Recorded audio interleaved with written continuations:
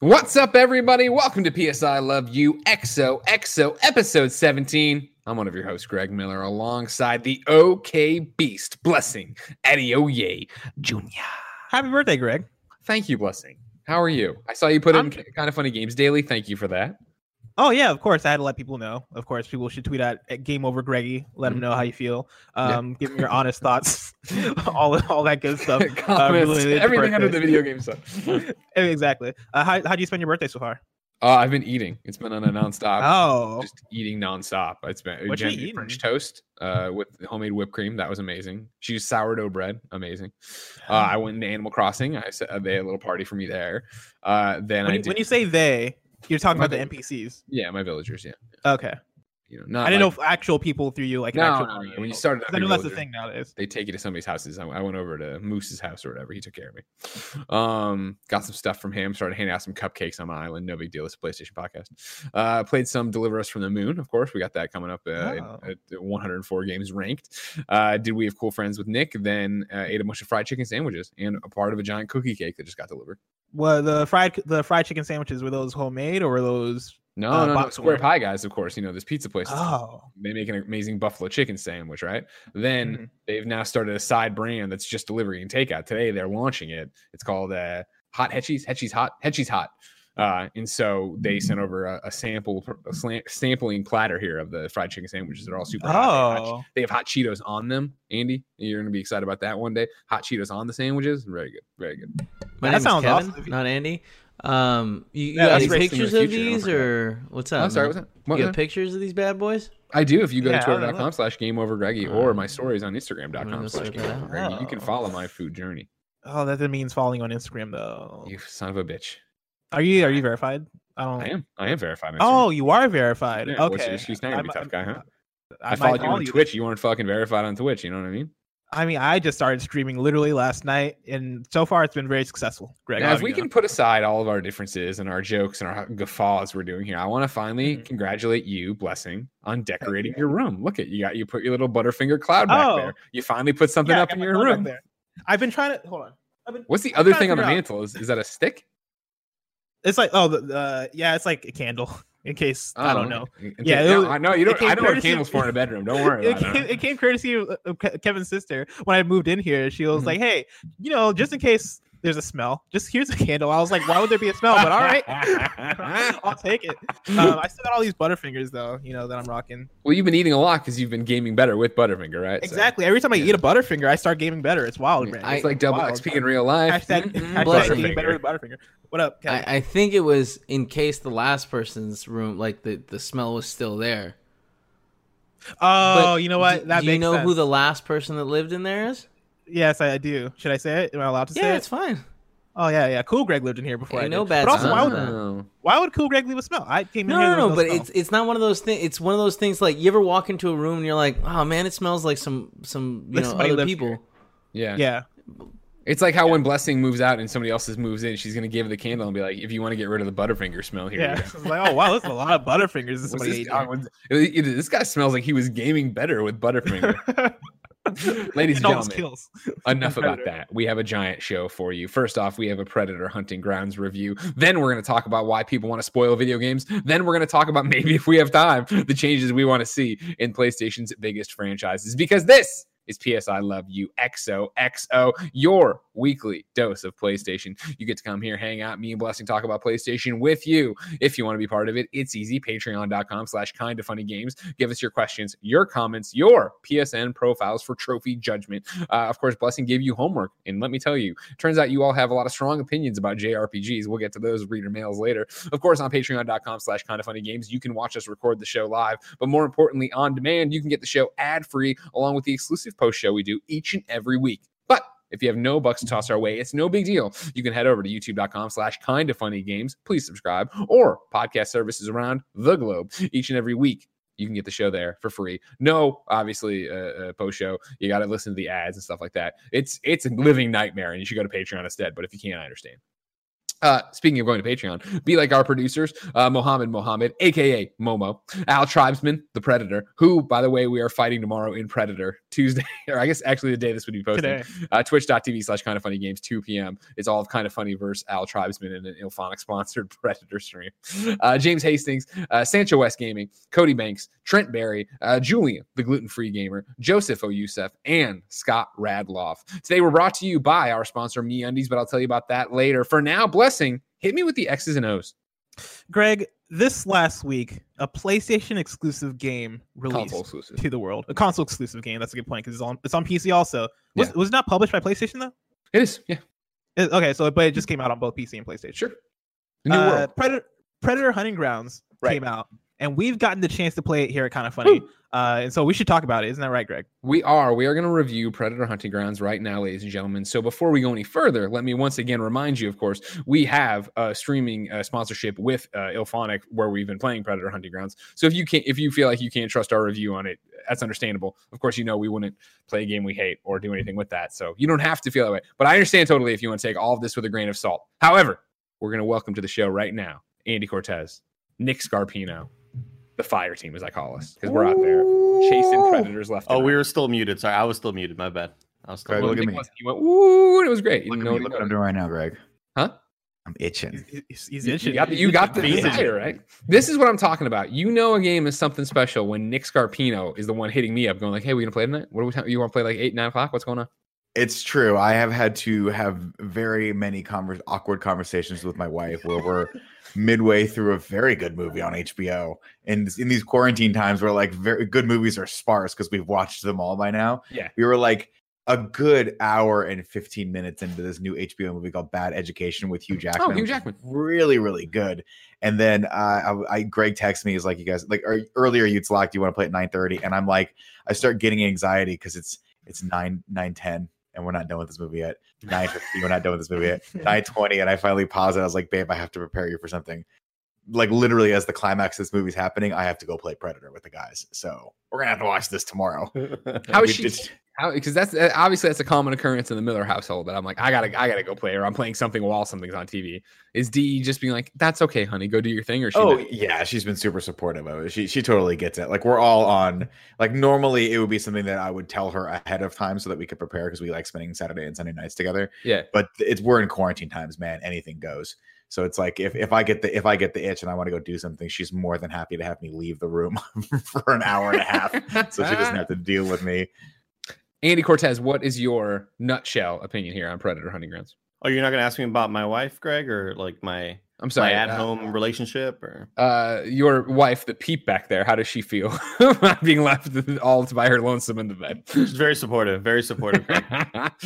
I think the game is like, first off, let's just start off with the bad, right? I think the game is buggy at sometimes. Yeah. I think the game has frame rate issues, especially even on PC. Like I have a fairly decent rig. I'm playing on both machines, but I think like the best testament that we can that you can have for a game that, yes, we are sponsored by this, but we have played the last 2 nights for about 2 hours, maybe 3 hours off stream, where I'm not even streaming with you guys. It's just like, let's just play. Like I streamed yesterday. I played on PC, and then I was like, all right, done streaming. Gonna watch the Michael Jordan Last Dance doc. And then I get the text from Greg, hey, word out there that there's a Predator. We gotta get this guy. So it's like, all right, I'm in. And I think the game just has a great loop because I want to keep upgrading my stuff. I want to keep I don't love playing as a Predator because I'm really, really bad at it, but I love playing as the soldier, and it's just fun getting the XP and leveling up. And the game is super flawed, and I think there's a lot of little quality of life updates that they can do, but I'm still going to support this game because I want to see those updates actually come through. It's a bummer that you can't get we can't do crossplay parties yet, which is so the thing I'm worried about that with Greg is I feel like they've been super hush about it, so I don't even know if that's in the plans. Why would you need to? You can play it on PlayStation. Everything's great. Yeah, but like, I get my 90 FOV on PC, and I'm just a sharpshooter. That means, you know what I mean? Sharpshooter. I really want him just to focus on the Vita version personally, but Blessing, what's your first impression of Hunting Grounds? I've been having a lot of fun with it. I've been really enjoying it. I'm with Andy that the game can be rough in quite a few places. Like the frame rate is an issue for me on my base PS4. There have been glitches, like a lot of glitches. There's a specific glitch where there's this thing called Veritanium. I think it's like the currency that you're picking up that you can find in the maps that you're traversing. And something I've noticed is that after I pick some up, the icon will remain to pick up more, and I'll be like, oh cool, I can get some free Veritanium, and I start trying to pick more up, and then it'll happen where like just the diamond icon will stay on the screen.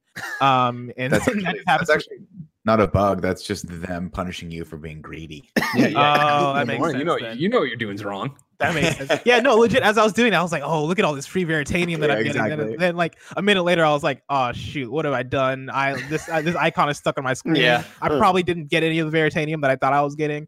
But that's like a thing that happens like once every maybe. Well, it's not happening anymore because I figured out what I was doing. But it's like, yeah, and I was like, okay, I guess I'm not gonna double dip on that thing. But like let's say 1 out of 3 matches, I'll notice the thing where it's like, oh, the shooting sound, like the sound for shooting a gun, will remain on a character, and so like you're at the loading screen and you still hear the helicopter. You're like, that ain't right. That type of stuff. Like, there's just a lot of polishing stuff that that remains to be kind of rough in the final game.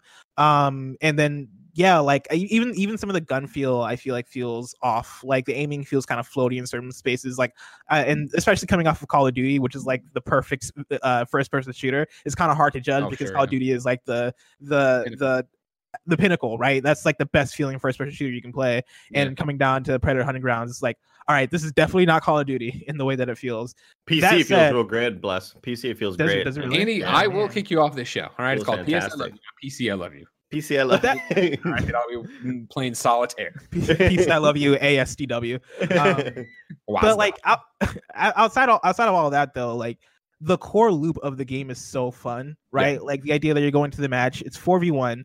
But you, as a team, right, you are like fulfilling these objectives, you are killing these NPCs, you are muddying up at the beginning of each match so that the Predator can't scan you. Like that whole loop is so fun and so not complicated in a way that I think allows for people to jump into it and immediately go like, oh no, I know what this is. Okay, no, this all makes sense. And I think the biggest compliment I can give this game is that I look at the unlocks for when you get to higher levels, right? Once you get to like level 40, you might unlock a new gun, or you might unlock a new perk, or you might unlock new gear and stuff like that. I look at that stuff and I get excited about it as I'm playing, which is like the biggest thing I can say, because like I was not expecting that to happen at all. I was expecting to jump in and play with you guys and then bounce out after the weekend.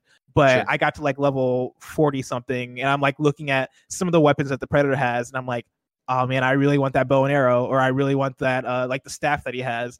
Like, I think they have the combi stick. Yeah, they have like a special thing here that I think, after some updates, after some polishing up, I think could even end up being something that lasts a long time. But even what they have here, I think is really good, or at least really fun.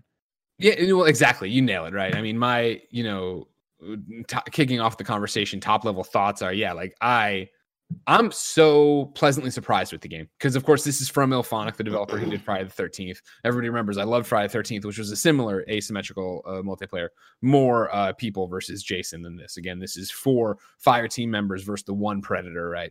But knowing that, and knowing how bad Friday the 13th's launch was, and knowing how rough Predator's beta was when people were waiting 20 minutes for matchmaking, all these different stuff, it was coming into this like, all right, I'm super excited for this because of the pedigree of it, the kind of game it is, and I know what I'm getting into, but am I going to get an improved Ilphonic experience, or am I going to get something similar to Friday the 13th? And so when they launched it at 9 o'clock on Thursday, it was initially like, it seemed like really big shades of Friday the 13th, where it was people on Twitter being like, I'm waiting 30 minutes for a match and I can't get in. I thought Ilphonic's response to it of having both tweets up, forum posts up, and then putting it into the game that we're aware of it, we're working on it kind of thing, was really helpful. And by the time we got in on Friday for our thing, it was already better, let alone private matchmaking, solving. I mean, my number one problem with Friday the 13th was if all of us wanted to play together and we went into a private thing, we didn't earn XP. So it was like, there was all these unlocks for Jason and the consulars and all these things, but we weren't actually moving towards it. We were wasting our time. Whereas with Predator Hunting Grounds, they're like, fuck it, who cares? It's all, for the most part, kind of cosmetic. You get new weapons, you do stuff. But if you just want to play your friends, you can be rewarded the same way. And so that's what's interesting about this, and watching people's reactions to it, is that everything we've just said is true, I believe, right? The game is rough around the edges, for sure. You were talking about those glitches. I had the glitch where I gave myself my first aid injection and pulled it out, and then I couldn't switch back to my weapon. So I was just running around with a syringe. So I was playing with Kind of Funny best friends. They're like, go stand by the barrel. We'll blow up the barrel and then we'll revive you. And they did. And I had the gun. And then when I went to the syringe, it happened again. I was like, motherfucker. Like, there's lots of stuff like that. There's little things like that. You know, when we went and demoed it and did the preview session down at PlayStation, they were explaining to us, you know, like the AI that's in there, that's the NPCs that are running around shooting you, the gorillas or whatever, they're meant to not be that big of a threat. Clearly they can kill if they sat on you forever. It's more of a threat though of like they start distracting you and then that predator can get in and do things. But so they're in, like, you know, so they're meant to be fodder. They're meant to be easily blown up and stuff like that. But they are dumb as a box of rocks in this. Like, you'll see them running into trees. You'll be running through the woods and you'll see them spawn in front of you, like just out of thin air. Pop I've seen that before. And it's like, whatever, that's not, you know, the biggest thing or whatever. But when you start like adding up how you review this game and where it all shakes out, I think that stands out. But that it starts getting into what, you know, Tim would always talk about on Gamescast, right? Of like not everything needs to be an 8, a 9, a 10, right? You can swim in 7s and have a great time. And what's fascinating about Predator is, despite all these problems, despite just 3 maps, which I think is one of my biggest things I think they need to get on right away, is getting more content in there for that. It's just so much fun to fucking play. And the more we all play it, the more I see it start going and get not high level gameplay, but like actually using the tools of the Predator and using the more advanced options and weapons and distractions. Because when we were originally playing it, it was that idea of like, all right, this is really fun, but how long will this be fun for? And then, you know, like last night when we were playing with Tam from GameSpot and I started using the distraction devices for the first time, I was like, oh, fuck. Then you know, you can go into public matchmaking as a fire team. So it was us 4 playing, and we went in and just started matching with random predators, and seeing a predator who's really good at using the bear traps. You start going like, fuck, there actually is it's simple to get into, like we were talking about, but more difficult to master. And so it's this really interesting concoction. I think it's why I enjoy this a lot more than Friday the 13th, because I didn't have fun being a counselor in that game. Like I just felt like I was always back up against the wall. And that's what the game's supposed to make you feel. Yeah. But I love the idea of, I mean, even last night, it was great having those private matches, but I thought it was so much fun before Bless joined, and then when Tam left, where it was 4 of us against a random predator. And that's so cool because it's straight up just like, all right, let's see what this guy's got, you know? Yeah.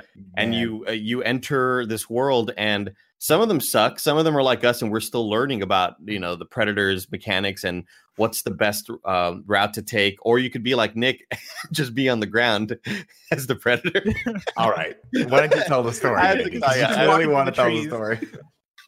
I have to tell this story. It totally has nothing to do with reviewing the game, but it's me, Tam, Bless, and Greg, and we're all walking, and Nick is the Predator, and Nick always has trouble finding us, and we're talking about like, where could he be? Like, I wonder where he is. And I straight up just walk out of a bushes or whatever, and just in the middle of dirt looking up at a tree is Nick is the Predator, not in camo or anything like that, just standing there. And I go, oh, he's right here. And Nick goes, oh shit, and Nick runs away.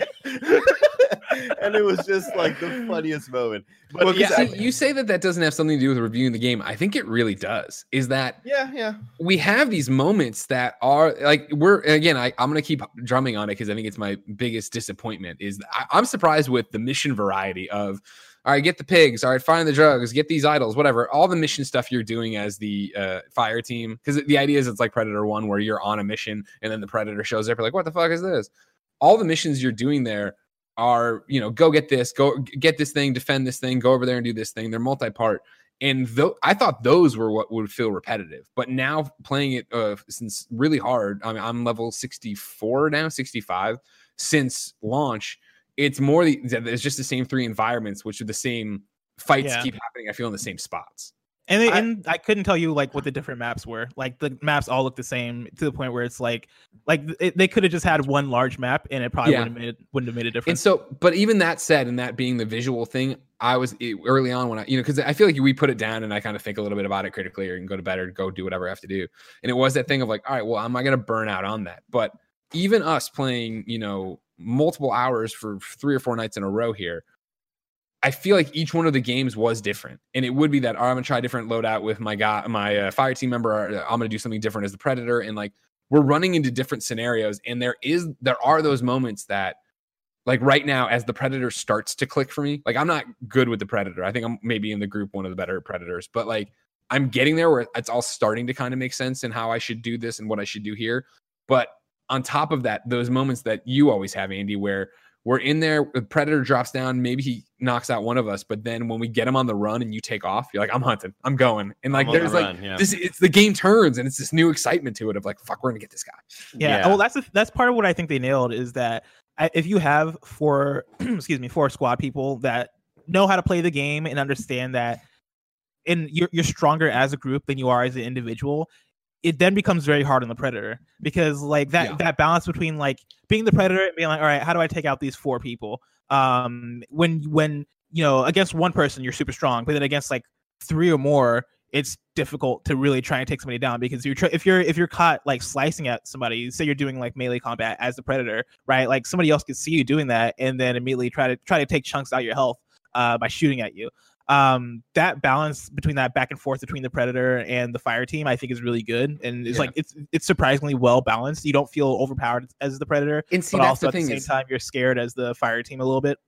Here Monday afternoon as we record, right? I would say that it's good and it's balanced between the two, right? But I remember on both starting the game and then when we were deeper into the game feeling different about it, where in the beginning it seemed like Predator was OP, right? When he could just get down and kill us real fast. Then it felt like we turned a corner of like, well, wait, if we're always together, the Predator is just going to get owned when he comes down. And now that we all feel a little bit more confident with Predator or using different weapons, devices, or whatever, now it feels like, again, we're back to this more it's like it sways back and forth of like, all right, cool, they're sticking together. How do I then take that apart as I'm leveling up and unlocking more equipment as the Predator? Like, what can I use? And like that combi stick comes into play because that's like a later level unlockable. But even that, right? When we came into the weekend or like Saturday being like, that stick's unbeatable, it's a cheat. Then Andy really got good at parrying, and I was like, fuck, no, you can't use that. Yeah, that's what I was gonna say. The game initially is deceivingly simple. Like where you look at, you're like, this is way too simple for it to keep me engaged for this long. But then as the strategy comes in and the strategy starts to evolve as people get better, that's where I think really the meat of this game is. That's why it's so much fun. There was a moment yesterday where, because I looked at loading one of those bear traps into my loadout for my main Predator, and I was like, I just don't see how that's going to be useful. Like usually, like looking back in my just the limited experience of how many combat situations we got into, we're usually in the open. Like smartly, our strike team usually knows how to just kind of stay back to back in the open and make sure we can see him coming from different directions. But there was one moment yesterday where 3 of us ran into a room like idiots to do an objective. And I looked over and I saw a bear trap just hit the one and only entrance to the room. And I'm like, oh shit. Like if anyone steps out of that, they're going to get caught, and this guy's just going to pick us apart. And that was the guy that just murdered us. Well, that's if you ceremoniously. Remember, in back to the thing, like that was us versus a random Predator online, right? Yeah. So I think I kind of said it, but like you can enter in obviously if you want to play as Predator or strike team person. If you're like us, you can get a 4-person strike team together and then just match up randomly against Predators, like we were doing. Private matches, you can assign roles, do whatever you want. But that was the same Predator, right? Who, was using different tools. And then on top of that, when we did kill him in that room, he ran and put his face to the wall. So we couldn't shoot the mask off his face to then use his bomb. And so then me and Blessing he had a bear trap, and it was like, fuck, this guy thought through with like his suicide plan here. And then me and Blessing just had to hold hands as we were dying on the floor as we heard Greg laughing and running away. Typical. I think the main question I keep hearing is like, is this game fun to play without friends? Yep. And I think the jury's still out for me, because the only times I've popped in to play, I've only played off. Let's see here. I've only played without friends on PC. And that was just to level. You're already upset because you're playing on PC, so. No. I mean, my aim's so much better, and I'm just an absolute murderer on that platform.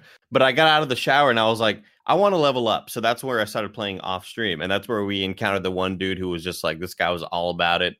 this guy was just calling the shots, just like, if you hear that kitty purring up in the trees, you let me know. Like, this guy was just super on it. But I had that was mostly just for leveling purposes, right? Just I'm gonna play without friends, but it's because I want to get this scope for my sniper or whatever. But I think if you play at least with one friend, you don't need a full squad, but if you and one friend just team up, and knowing that you're going to be playing a random person online playing as the Predator, I think there's such a thrill in that. Like that knowing that this guy is out there trying to fucking eat your lunch, dude, and you're doing everything you can, and maybe you make new friends with these 2 other randoms in your squad or whatever, but I think the jury's still out for me whether I would have a blast playing this offline, where I'm not giggling with you guys, The way I was saying it, right, is like I only did night 1, I guess night 1 and into the day 2. I played a couple by myself, and I enjoyed it, but that was learning the mechanics of it, and I was playing as just a soldier on or whatever. The way when people were asking me, I was telling them, I think you could have fun if that's what you want to do, but it hits different with friends. Like, it definitely is a game that, like we were talking before we started recording, are we playing tonight? And you guys have edits to do and other things going on. I guess technically it's my birthday dinner with my wife too, but whatever. It is that idea that if you aren't down to do it, then I probably wouldn't just, I don't know if I wouldn't randomly jump on. And I think that is, at this point, the fun of it, because it is a game that we haven't talked about too many mechanics of it, but like when you are the fire team, you need to listen for the Predator. You need to look for his laser. You need to see his thing over there. Ping him and call him out and all that. And so you need to be communicating with one another. And I would imagine as the days go by and the more casual people drop off that we're just looky-loos or whatever, and you get people who are actually into it, you're going to run into those squads. But then again, I don't want to be in a squad to be like the weak link and everybody's like, oh, God, this guy sucks kind of thing. Whereas with us, it is that great feeling of, even right now where when we were playing night 1, it was like, oh man, we're in a PlayStation party. So, when the Predator, if you're going to be Predator, you need to mute the party or you need to jump out of the party. Like day 2, we were like, fuck that. Like we're not, it's not like we're saying exactly where you are. And even if we were, so much more fun. Well, it's so much more fun to hear, like when Greg is chasing us and be like, oh, he's bleeding, dude. He's fucking terrified right now. And then Greg just giggles because he's like, I am hurt.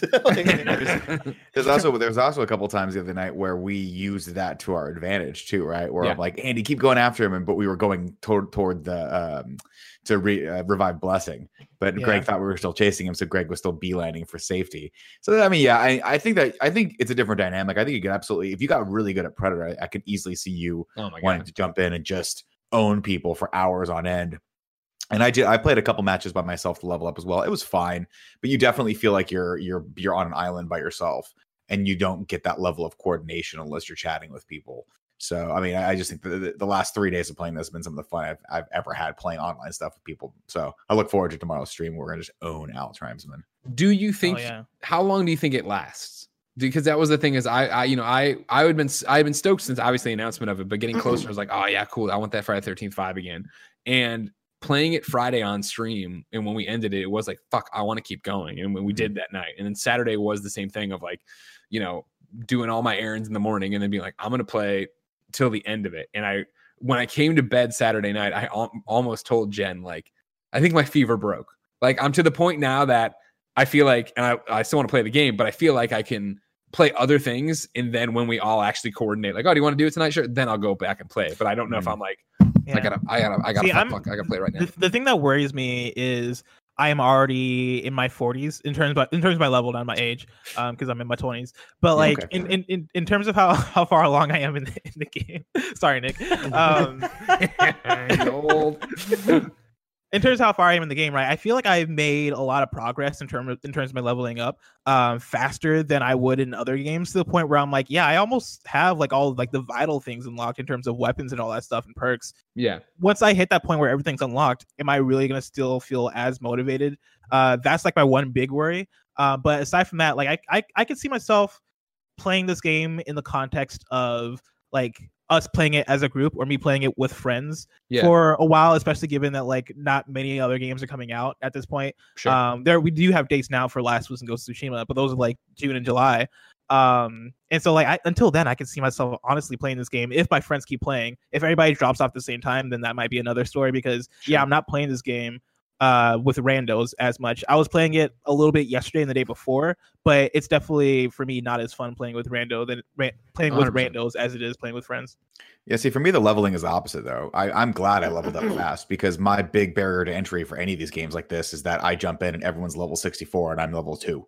And that's not, it's not, I don't feel like I'm adding to the group. I feel like I'm dragging everyone down. And I also don't understand the strategy of it. So I feel like getting up to, I think I'm level 50 right now. I have every weapon I possibly could need to just be able to be a productive member of the team and try to figure out deeper and deeper strategy and deeper ways to take on these predators. And so I think like for me, it's important to have all the tools that I need right off the get go. And they did a really good job of incentivizing me to play this weekend with the double XP and all that stuff. Yeah. And so now that I'm leveled up, I'm like, yeah, now I want to keep it up. It's like you've been to the gym for the last 3 weeks, you're feeling good, you can run, and you're like, now I want to keep it up. I want to stretch those legs and see how far we can go with it. Plus, I think I'm only scratching the surface at how to be Predator. And like, that's the thing, right? I started like messing with, you can have different loadouts or whatever. And so I still have my 5th one, I think, locked, or 6th one locked or whatever. So putting them in and mixing and matching weapons, like when I was like, oh, I unlocked the Berserker class for Predator, let's try this out. And I went in there, I'm like, you're like, how was it? And I was like, it was way different, and I didn't have the right loadout of weapons. Like I'm with you that I like how fast I was able to unlock so much of it. There's still stuff I'm still striving for. You have your own levels you play through. There was double XP if you hit the square button for the deluxe edition or whatever, which is the $60 version of the game versus the regular base game, which is $40. And so I like that I unlocked a lot of the stuff so that I could start experimenting. And then I feel like we said, and this is to your point, Nick, all of us playing together and leveling together, where it was in the beginning like, oh, this doesn't feel good or that doesn't feel good or blah blah, and like bringing in new people now. They like when we brought in our friend Brennan on Saturday night, and he was playing and he was like a level 2 to us, and he was like, man, I suck as Predator. And it's like, well, yeah, you do, but there's also like, you don't have the right weapons yet. You don't have the cool and there's things. A curve to it. Like he got killed by an NPC. I was like, wow. Remember, I was like, who killed him? No, we got the kill because an NPC just walked up and put one in the back of his head. But I mean, like, oh, sorry, go ahead. No, I was just gonna say, I think like in terms of staying power, I'm always kind of weird when it comes to games where the quality of the game could be absolute shit or it could be the best game ever, and staying power doesn't matter to me, because sometimes I just stop playing a game because I'm just not in that mood anymore, but I think if the game, I think a lot of it comes down to if my friends keep playing it, and if there are enticing enough cosmetics that keep popping up, if there are added weapons, the levels, like I'm fine with the level. Like I don't really have an issue with the variety in the 3 levels. I do think they look kind of samey, but now I know that one of them has like these Mayan temples, another one has these big oil drums, and another one like Jungle Temple, the water one, and then the train yard. Yeah, those are the 3. And if I can real quick, they feel big when you started. I felt like when we were running around, but I think not all, but most mission objectives have the same kind of choke points. Because like train yard, it's like, all right, cool, run to the place with the train yard with the tin roofs and whatever. And I know that from one of those sides, I'll see you guys coming. Yeah. But I think, if the game keeps if they keep releasing enticing weapons and cosmetics, that would give me more of a reason to keep popping back in and level with you guys, because I just think this game is like a Hollywood blockbuster. Like it's popcorn, it's junk food. It's not, I wouldn't say a great game, but I'm still having a blast with it. Like I think if they can keep introducing cool items to unlock, as well as fixing all these little issues that we have, more quality of life stuff. If they introduce crossplay, like true crossplay parties and stuff, because I just want to explain it for people. You cannot create a party. Me on PC cannot create a party with you guys on PS4, but there are tons of times where you just start a random game and you'll see PC and PS4 players. Yeah, there's cross-play. There's just not cross-party. There's cross-play matchmaking, but there's no cross-play like party creating. Yeah, it's kind of a bummer. I will keep playing until I get nasty with the plasma caster.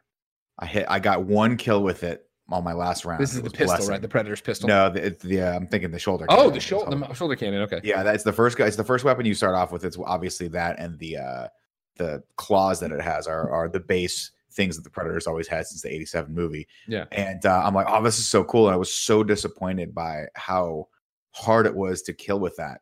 Until I realized that if I could draw people out, if I was sat on a branch and let people come to me to get a better shot at me, it would give me time to charge it up. And Blessing came running out, and I just heard him go, "Oh, I see him, I got him." And then I let it go, and he goes, "Oh, he got me." And I was like, "Yes." So just like, I don't know. I think there's a surprising amount of depth in the game, especially when you're playing as the Predator. And I think that strategy is going to keep me interested for a while. Yeah, I definitely want to keep playing. I don't think it's as egregious as Friday the 13th, but it's one of those, like, somebody asked me on Twitter over the weekend, like, are you planning to platinum it? And I was like, I always say, like, I'll try to make, and I looked at the thing that's like, get 1,000 claims as Predator or whatever. I'm like, oh, fuck you guys, come on. Like, maybe if we never stop playing or whatever. But even then, it's such a weird, it's awesome how I think everything we said about all the cons of the game are true, right? Like, it's rough around this edge. What about the maps? Yada, yada, yada.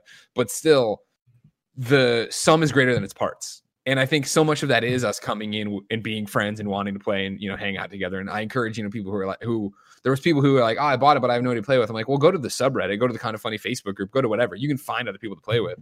Like, there's something to that, and that makes it special, even though the game, like we are saying, it's not great. It's not an amazing game. It's something to get and have fun.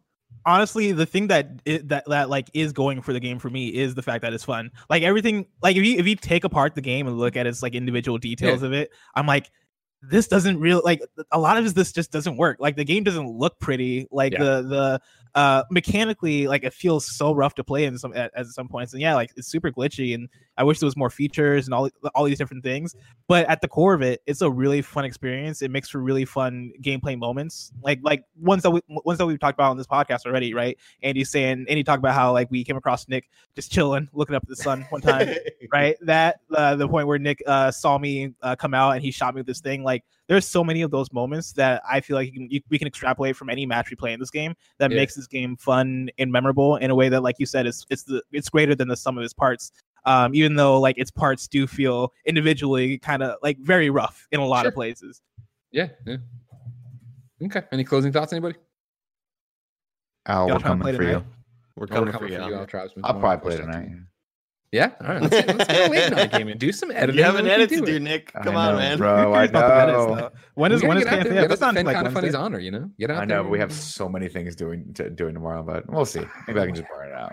Don't you want to get? I'm on like 9. I'll be done by then. I do like that too, by the way. Like, one of the things worth pointing out, we were talking about the vibranium or whatever the hell it is for unlocking Veritanium. Stuff. You get, thank you.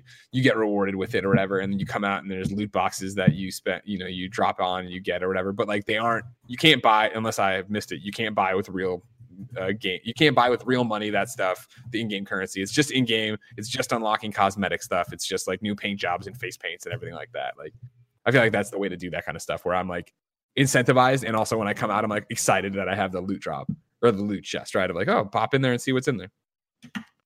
I digress. Nick, Andy, thank you so much for joining us. Thanks for having us.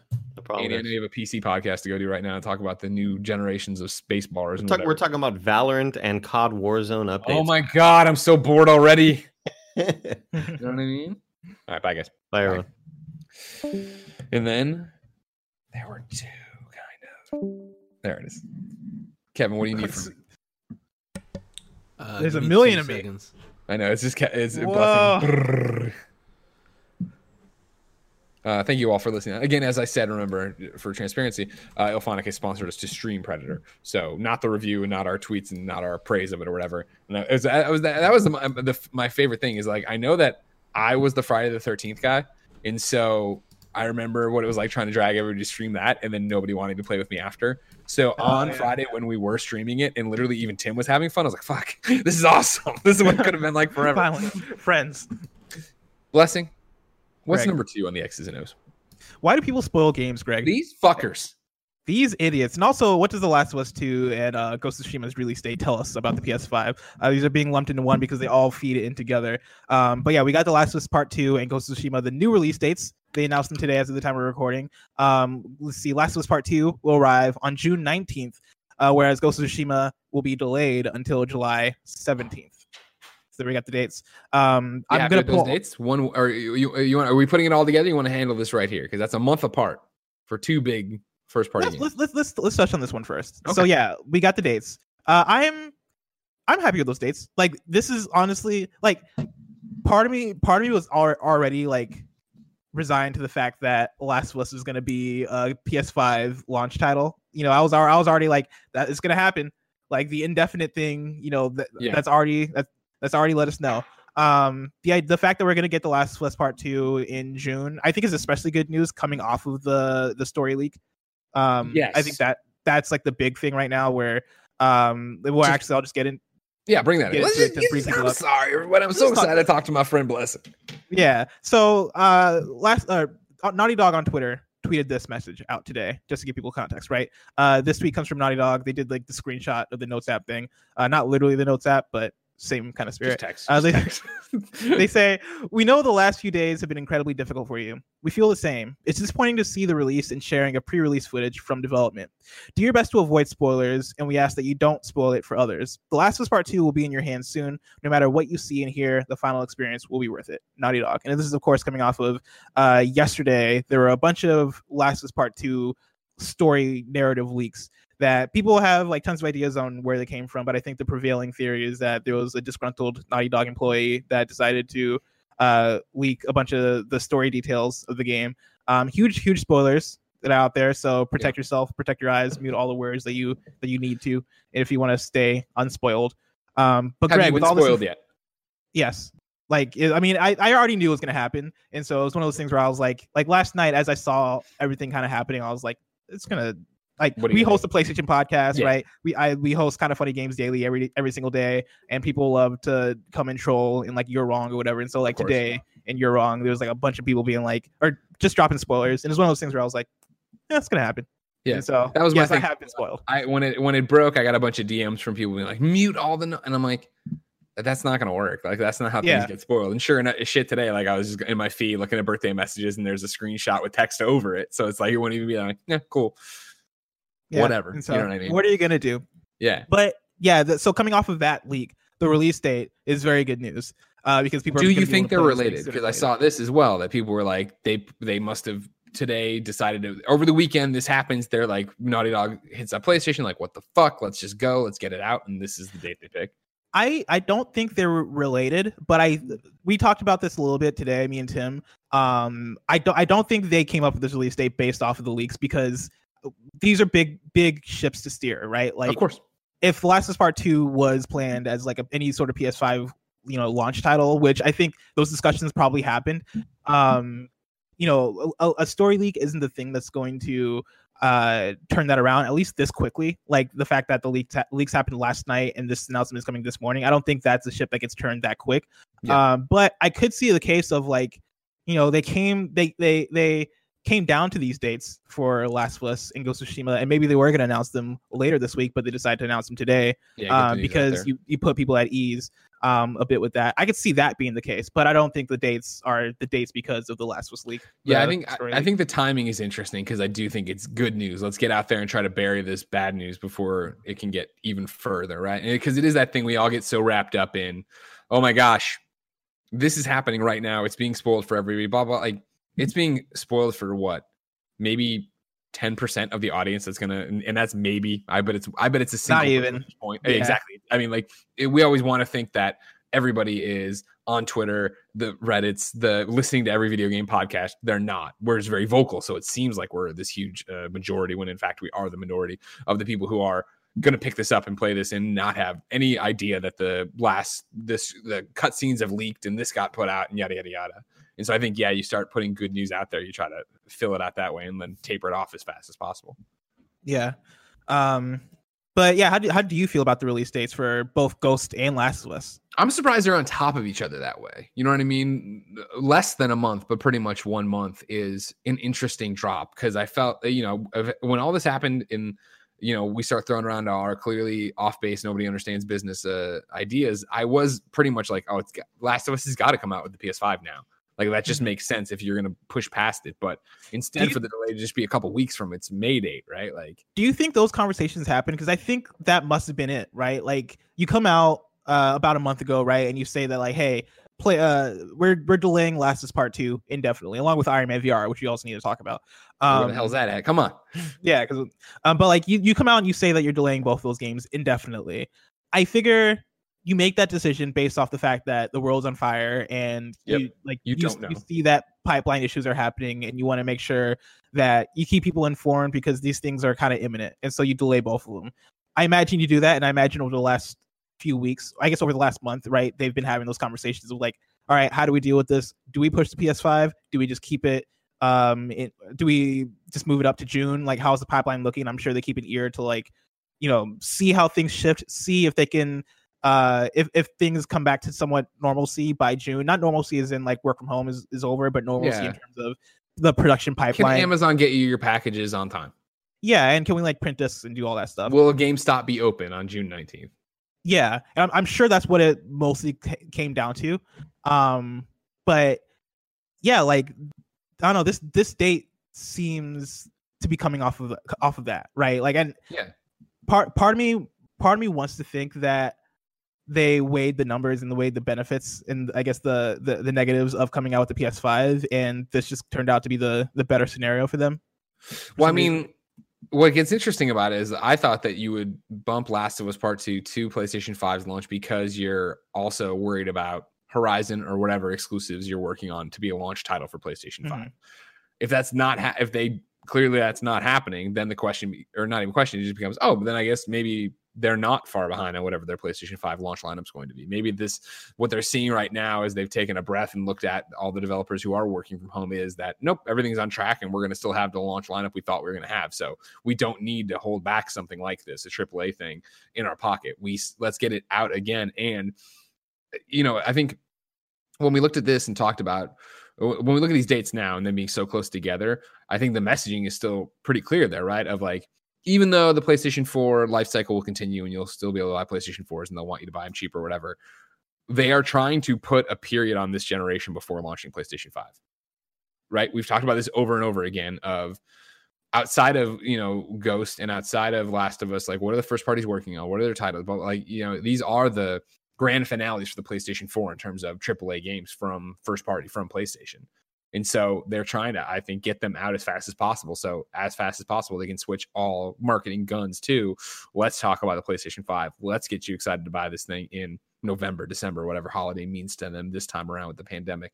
But I think, still committing to June for Last of Us, pushing Ghost to July. Like Ghost arguably you want more room between those titles, right? Because you do want a production cycle, a PR cycle for each one of them, a chance to get people hype and get trailers on TV and blah, blah, blah. And now you have campaigns running into each other. And you also run into the same problems that everybody has when they're marketing stuff like this. Of if they're this close together, there will be the people who are like, well, I only have $60 to spend on one. I won't have $120 in a month time. I have to pick one of these games, and which one am I going to pick? Like, that PlayStation doesn't want that, but they also don't want to let one of the Ghosts go so long that it's close to PlayStation 5 and has the exact same situation there of, well, I want to spend $500 on this machine. I don't want to spend $60 on a last generation game. Like, I want to buy the new thing for it. Why do you think they push Ghost of Tsushima also instead of putting out Last of Us Part 2 after Ghost of Tsushima? Because I'm sure that was probably an option that came up, or that's an option that seemingly exists, right? Like Ghost of Tsushima already had that June date on it. Yeah. I don't mean to be rude, and I don't think I am. I think anybody would argue, dollars and cents of this is that in terms of PlayStation internally, right? Like Naughty Dog is the star. They are the AAA. They are the MVP. They are the ones that are going to. Last of Us Part 2 is going to sell way better than Ghost of Tsushima, period. And so I think you don't want to go the opposite of what I just talked about, where Ghost comes out first, sure, and people do buy it, but then that gets in the way of Last of Us. Last of Us is going to put up numbers, man. It's going to fucking put numbers on the board here, regardless of spoilers, regardless of when it comes out. But if it comes out and it doesn't have any competition in front of it to worry about Ghost of Tsushima, as much as that wants to be competition for the people who don't buy every game that comes out, you don't want to fuck up those numbers. PlayStation wants to say that Last of Us Part 2 sold X times better than Last of Us Part 1 in a 24-hour period. Last of Us Part 2 has become a runaway success and is our most pre-order. They want all of those kind of, not game of the years, but like awards and stats to put on the box for Last of Us Part 2 and put in the commercial for Last of Us Part 2 and have articles on IGN talking about for Last of Us Part 2. Like, especially coming off of this bad news. You want to have all the good news you can have for this game. And so while I'm super stoked for Ghost of Tsushima, I know some people read into my comments the last PS I Love You or the PS I Love You beforehand of, Greg said, I forget what I even said though, basically of like, it's basically that Ghost of Tsushima was kind of this unknown quantity, and that I didn't think it was going to be, I think it's Game of the Year from Gamescast, that I didn't think that Ghost of Tsushima will be in Game of the Year running.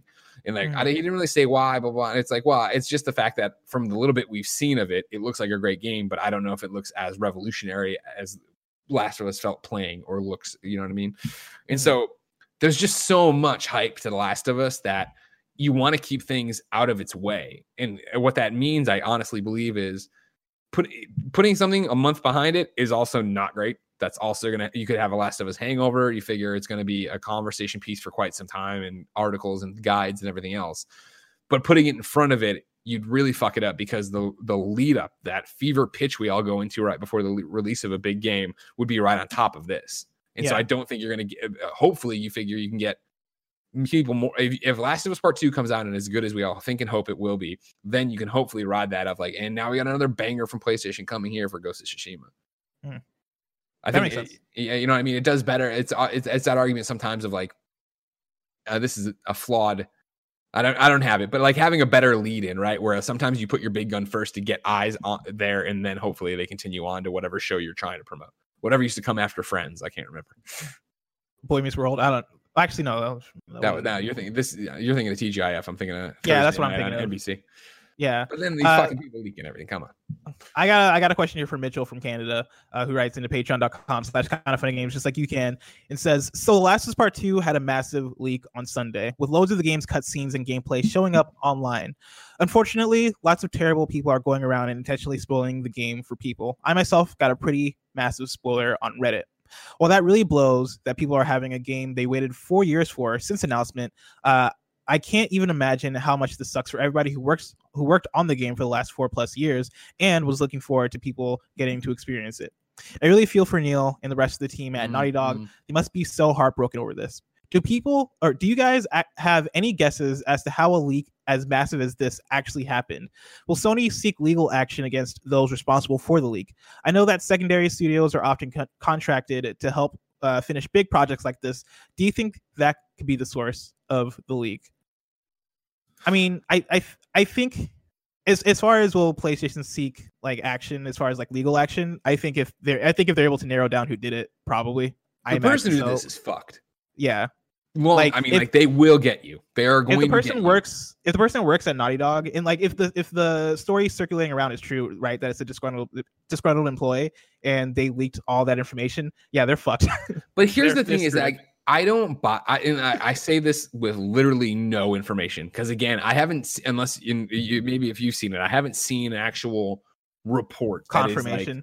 I've seen the IGN article of like, hey, there's spoilers out there, be careful. But I haven't seen IGN say there's spoilers out there and rumor has it, this, that, and the other. I just see this being a prevalent internet theory. Yeah, I've not seen it at all either. And like when I was talking about it earlier today on KFGD, I was hesitant to even like kind of go that route. Yeah. I think the only thing I've seen is like Jason Schreier tweeting about it as if that is the case, which like he's saying that's good. I don't know. I can't remember his exact words. I can pull up the Twitter, but he was tweeting about this leak and he was talking about it as if, or he was at least making reference to like if a Naughty Dog employee did this. Here's what I'll read. I'll read Schreier's things since we're talking about them. It's my first time reading it, first blush. Just catching up on this Naughty Dog story, and man, no matter how angry you are about your workplace conditions or your pay or whatever else, leaking your whole game just hurts all the other people who were in the trenches with you. So many better ways to channel that rage. It's amazing how many people responding to this don't seem to get that devs at Naughty Dog, parentheses, including a couple I just talked to, can be both infuriated by crunch culture and devastated that their hard work just leaked. This action doesn't hurt management, it hurts workers. In conclusion, where he's quote tweeting this from very cute dog haver, game dev, formerly Warcraft Obsidian, now starting a work notes video. My only feeling about TLU 2, as someone with not a lot of investment in the game and who doesn't care that much about spoilers, I still got to say, action without organization is counterproductive. If you're mad at your employer, organize. than FWIW. I also can't find any actual evidence that this was actually a result of a labor issue. So who knows whether that's the motivation, but still. Yeah. So that's the thing is like, there's not any sort of concrete confirmation. But it's just like the prevailing theory. My thing about it is this. I can't, and this is, again, we're recording this on Monday, April 27th, 3:06 p.m. Pacific time.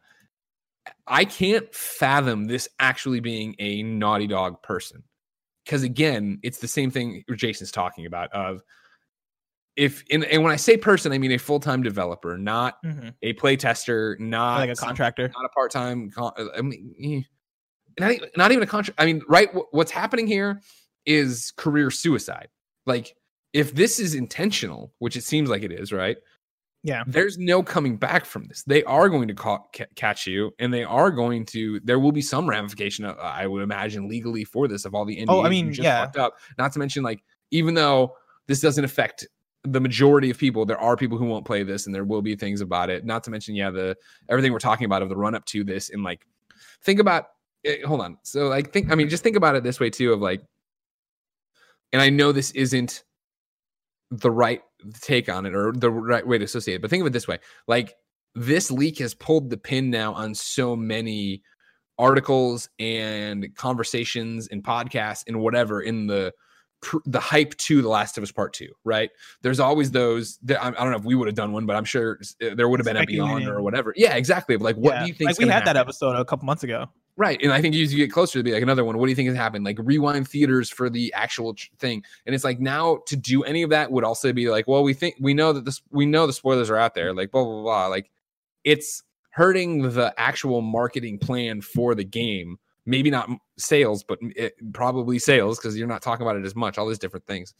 I can't imagine this is an actual Naughty Dog person unless they literally are like, I'm fucking done making games and I'm never going to do it again, because they'll never get hired anywhere again. Even let's say they escaped this and it wasn't, they don't get found out, which they will be, because there's it's digital files, or how easy is it to get The Last of Us 2 cutscenes out right now and up?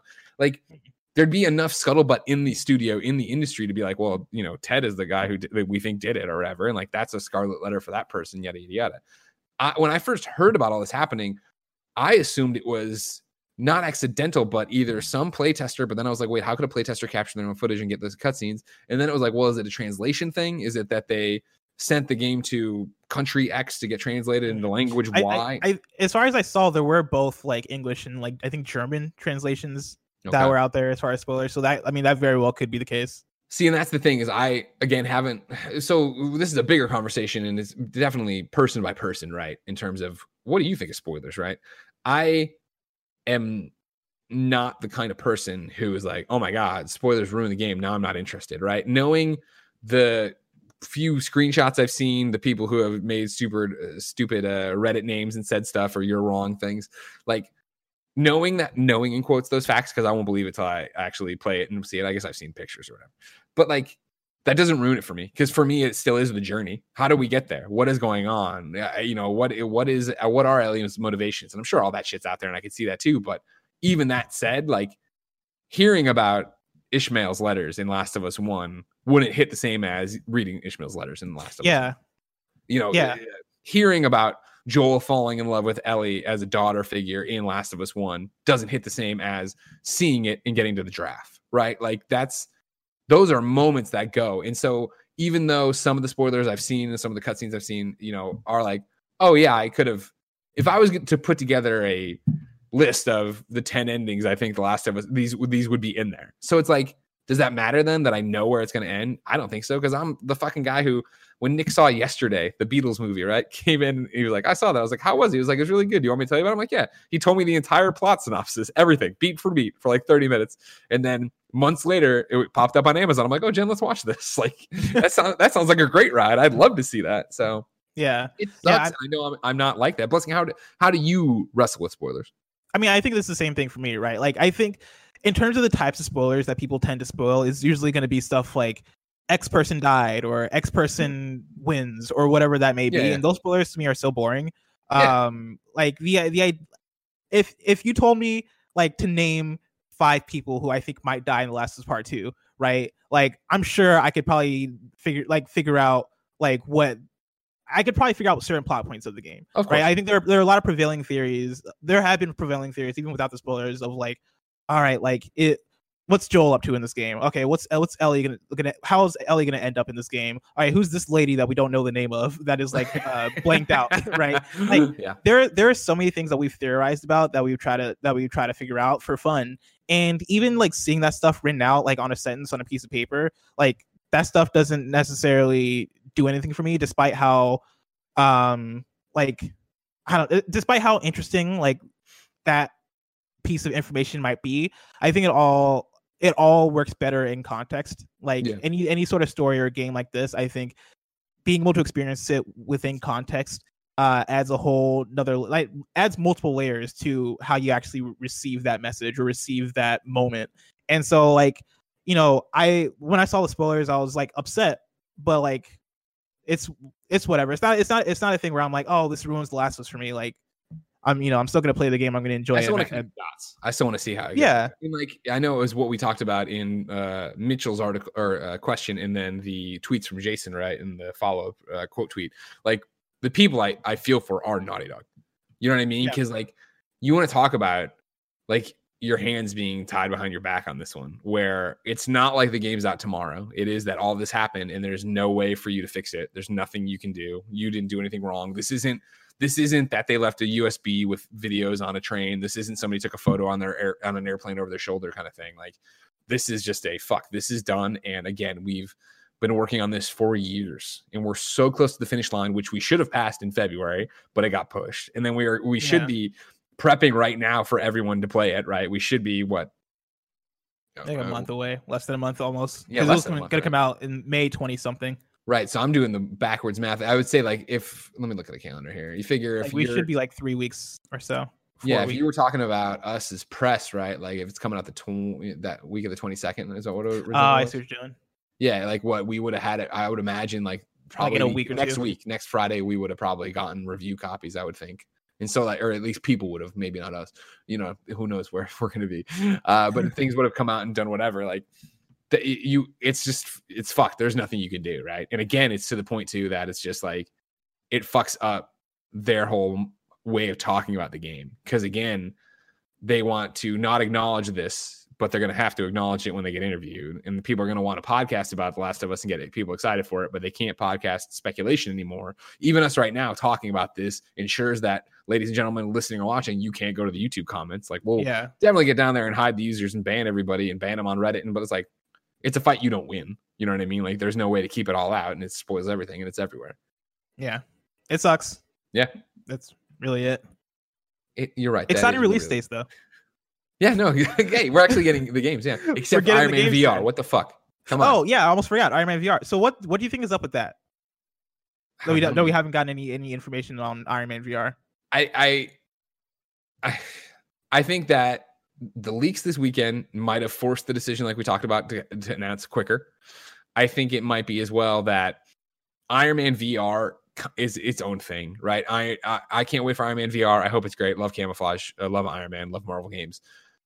That game will sell such a tiny % of both, I think, Ghost of Tsushima and Last of Us, that it's like Last of Us is release date moving around directly affects Ghost. You have to worry about where you're putting Ghost in that thing. I think so many people were too when it was Last of Us and Iron Man delayed indefinitely. The question was, what about Ghost? Like, that's got a release date right afterwards. What's going on?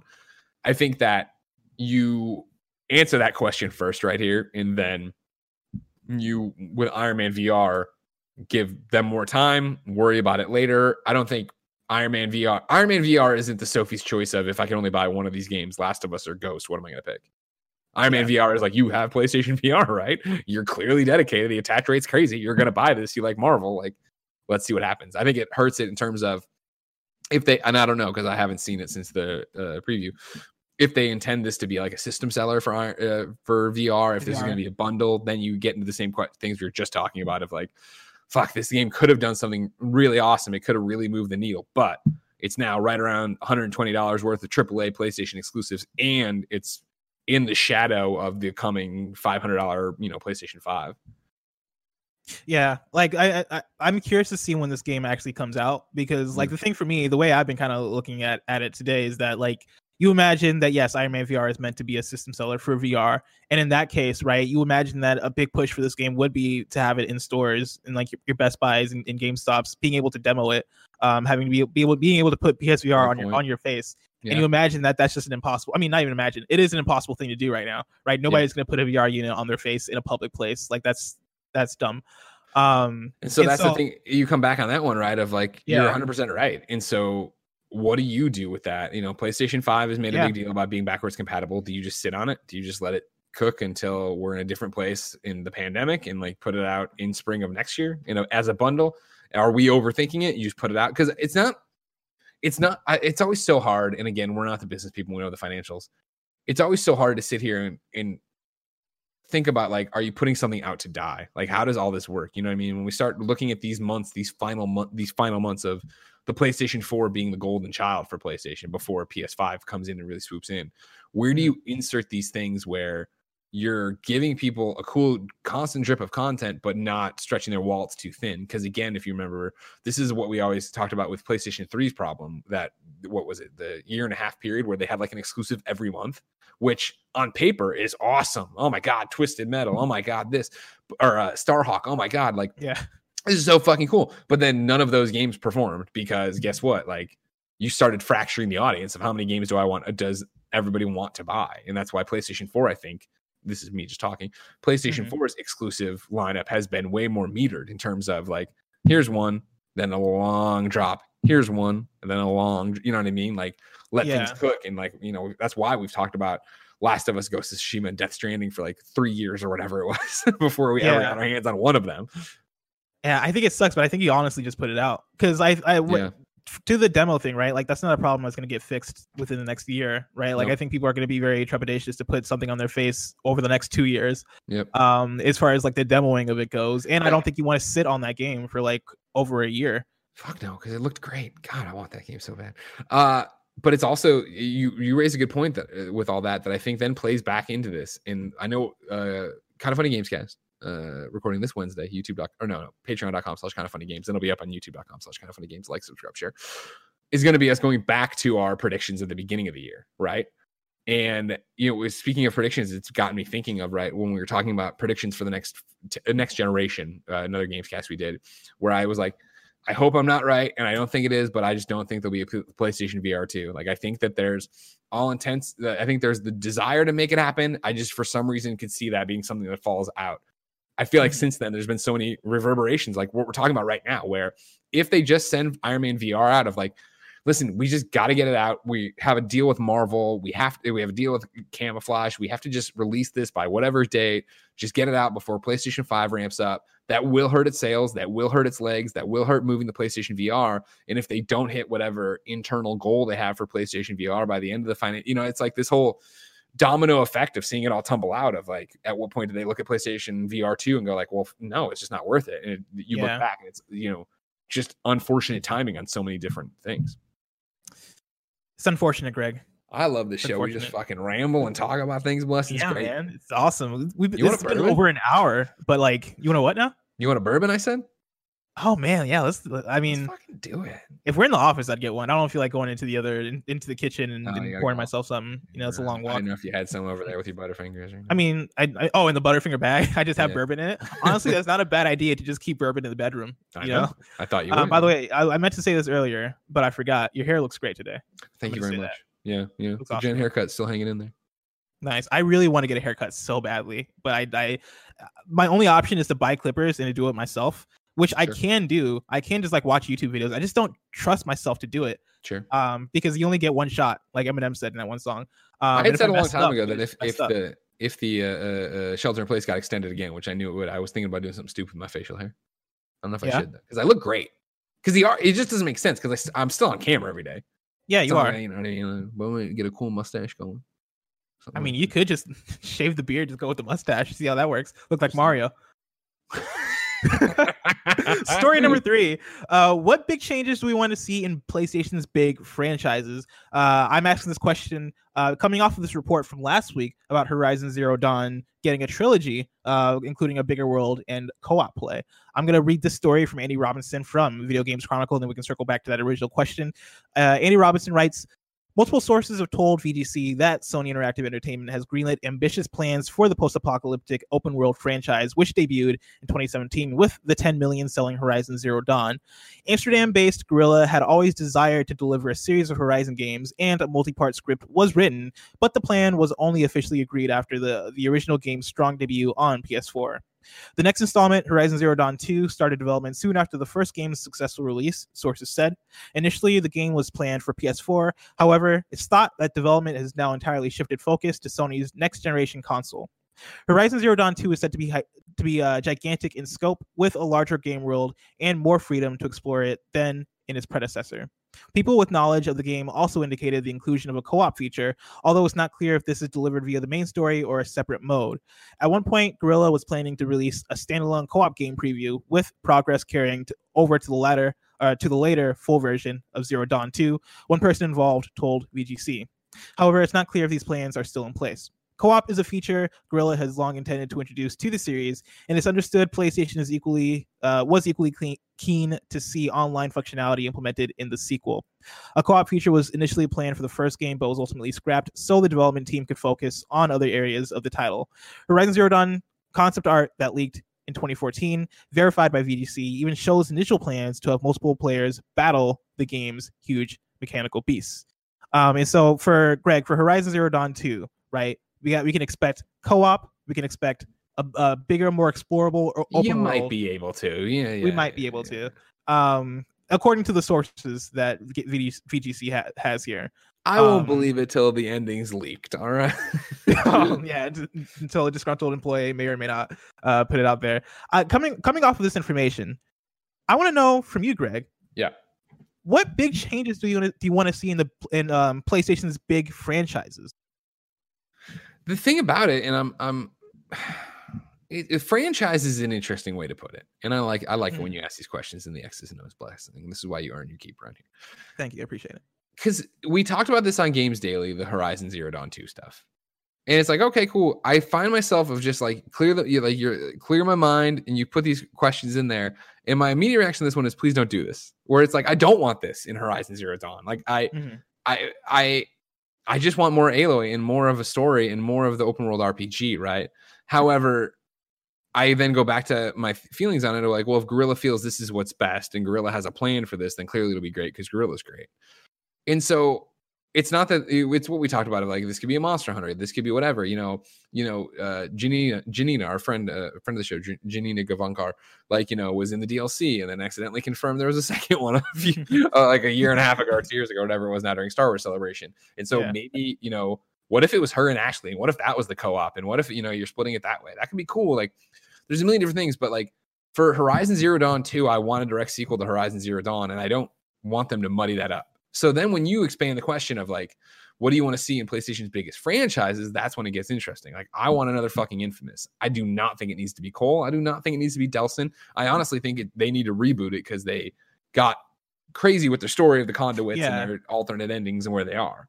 Like, I'd love to see them do Infamous again and just give us from the ground up a superhero story. And I know that if you're not Greg Miller, you might think superheroes are played out or whatever. Like, what was awesome about Infamous was the idea that it was a comic book that had, it was an original comic book. It could do anything it wanted to it. And I think it kind of became a slave to its own continuity, and that didn't make it worse. But, Infamous Second Son is a not super uplifting game. Like, right, conduits are already bad news bears, and this kind of sucks. And we're living with the ramifications of Cole already existing. Like, I'd love to see something like that be started again, where a new set of powers commit to one power. Like, I'm always the guy who wants it more simple. Like, I liked how Infamous 1 was just electricity powers. Infamous 2 adding in the extra powers, like meh, and then Infamous Second Son having a whole bunch to switch between. I didn't dig. Like, I'd rather us pick one power for an Infamous reboot and go with it. That's what I want to see, things get back to basics. You know what I mean? I seeing big franchises and big changes, right? Like, would you still want Infamous to be open world? Oh yeah. I think that's core to it. Open world superhero game. I think Infamous needs to be open world. I think it needs to be a reset of the universe, new character, and I think more than anything, and I it's hard to say because I haven't played or Ghost of Tsushima outside of seeing the 2 demos, so I don't want to like put down everything. I think it needs to up its game design to a more 2020 take, where Infamous Second Son felt like Infamous 2, felt like Infamous 1. And I mean that in the way of like, there's just like a giant icon you run to or float to. And it kind of like didn't break the experience, but it didn't feel immersive that I was a superhero in this world. It felt like I was playing a game broken up into different missions, a la like a GTA, like old school GTA, if that makes sense. Does that make sense? Yeah, that makes sense. Okay, thank you. That totally makes sense. And then from there, it's like, you know, what changes do we want to see in PlayStation's big franchises? Like Days Gone, you know, one that comes up and that just celebrated its 1 year anniversary, put up all sorts of stats of like how many the crazy amount of hours people have played on it. I don't know if you got that in any of your rundowns here. I can open up Bend real quick because they put out a cool infographic. Always a big fan of an infographic, you know, Bless? Yeah, I love infographics. Yeah, you know, it's been 365 days gone. Thanks for playing. 200 million hours were spent clearing 45 million hordes, 32 million infestations, 30 million ambush camps, 30 million Nero checkpoints. Like, again, for Days Gone not connecting with me, it was because of little things. And I think if they went in there and refined the combat and refined how you take down groups, right? If they redid the currency system, so I'm not trying to choose between camps, but I can't unlock all the camps to go do the thing to go like. And this is me pulling now from my memory banks of my Days Gone review, which I did re-download. I do want to give it another shot now that so much stuff's been added to it or whatever. Like, there's something to Days Gone that I think, and as talented as Sony Bend is, that I'd love to see them get another crack at. And I think again, with the amount of people that talk about Days Gone and talk about it as an underrated gem and all that stuff, I definitely think I hope they're definitely getting another shot at it and get in there and do something. What about you, Bless? When you think of PlayStation franchises you want to see changes with, what do you think? I mean, when I think of, because the question here like says big franchises, right? And I know that's like a question I made up, and so I don't necessarily have to like stick to that, right? But my mind immediately started going through the catalog that PlayStation has as far as franchises that they own, and for some reason Ratchet and Clank comes to mind. Like, I would love to see them revisit Ratchet and Clank and really, like, I know they did the reboot or the remake or the movie, the game based off of the movie based off of the first game, so it's basically a remake of the first game, even though it's just a game based off of the movie. I know they did that in 2016. I think I would actually like to see some sort of reboot, whether it is coming off of Ratchet and Clank 2016 and it's just maybe like a sequel to that, but creating its own kind of universe, or if it is like another like, hey, let's reboot from the beginning. We're not going to recreate the first game because you already just did that. Let's just, you know, start Ratchet and Clank again. They already know each other. It's a fresh new universe, and it is what you enjoy from the classic Ratchet and Clank games, right? Like linear like level exploration, but you're jumping from level to level, going through a story. Like, you know, I'd love to see them revisit that. Astrobot, I honestly, this kind of depends on what the future of PSVR is, because I think Astrobot works so well as a mascot for PSVR and as like an icon for PSVR. You know, we look at PSVR and like Astrobot is a good representative, not only because the game's quality, but because Astrobot has personality, has a voice, has all these things. Maybe not a voice, but is able to represent that brand well. They got that fucking annoying ass voice. Yeah, they do got that. If PSVR is possibly on its way out in a few years, I would love to see that franchise continue. Right, I would love to see. Oh, sure, just do a platformer, just do a normal platformer. Just do like a normal Astrobot platformer on PS4 or PS5, I guess at this point. Like, I think that could take, and I know Knack always comes up on the show, but I think that could take the place of Knack and work super well. It's Knack, man. Knack is back. I think what Knack kind of set out to do, as far as being this family-friendly platforming franchise, I mean, it did that, but at the same time, it wasn't necessarily like a breakout success in any sort of way. Yeah. I think Astrobot could do those same things and actually be successful. I don't know about breakout success because that's really hard to do with this type of game, but I think Astrobot can come out and be beloved, if anything, by the PlayStation fan base, if not by a larger group of people. And so I'd like to see it come out and do that, and maybe be like, whether it is like Astrobot Rescue Mission and it is like these linear levels that you're making your way through, almost like a Crash Bandicoot sort of thing, or if it is like explorable open environments akin to, say, a Banjo-Kazooie, right? Like I'd love to see that. I'd love to see what a bigger, more fleshed out Astrobot game looks like. As far as the big franchises, I'm kind of with you. Is like as far as like you look at Horizon, and you're like, I just want more Horizon. Yeah.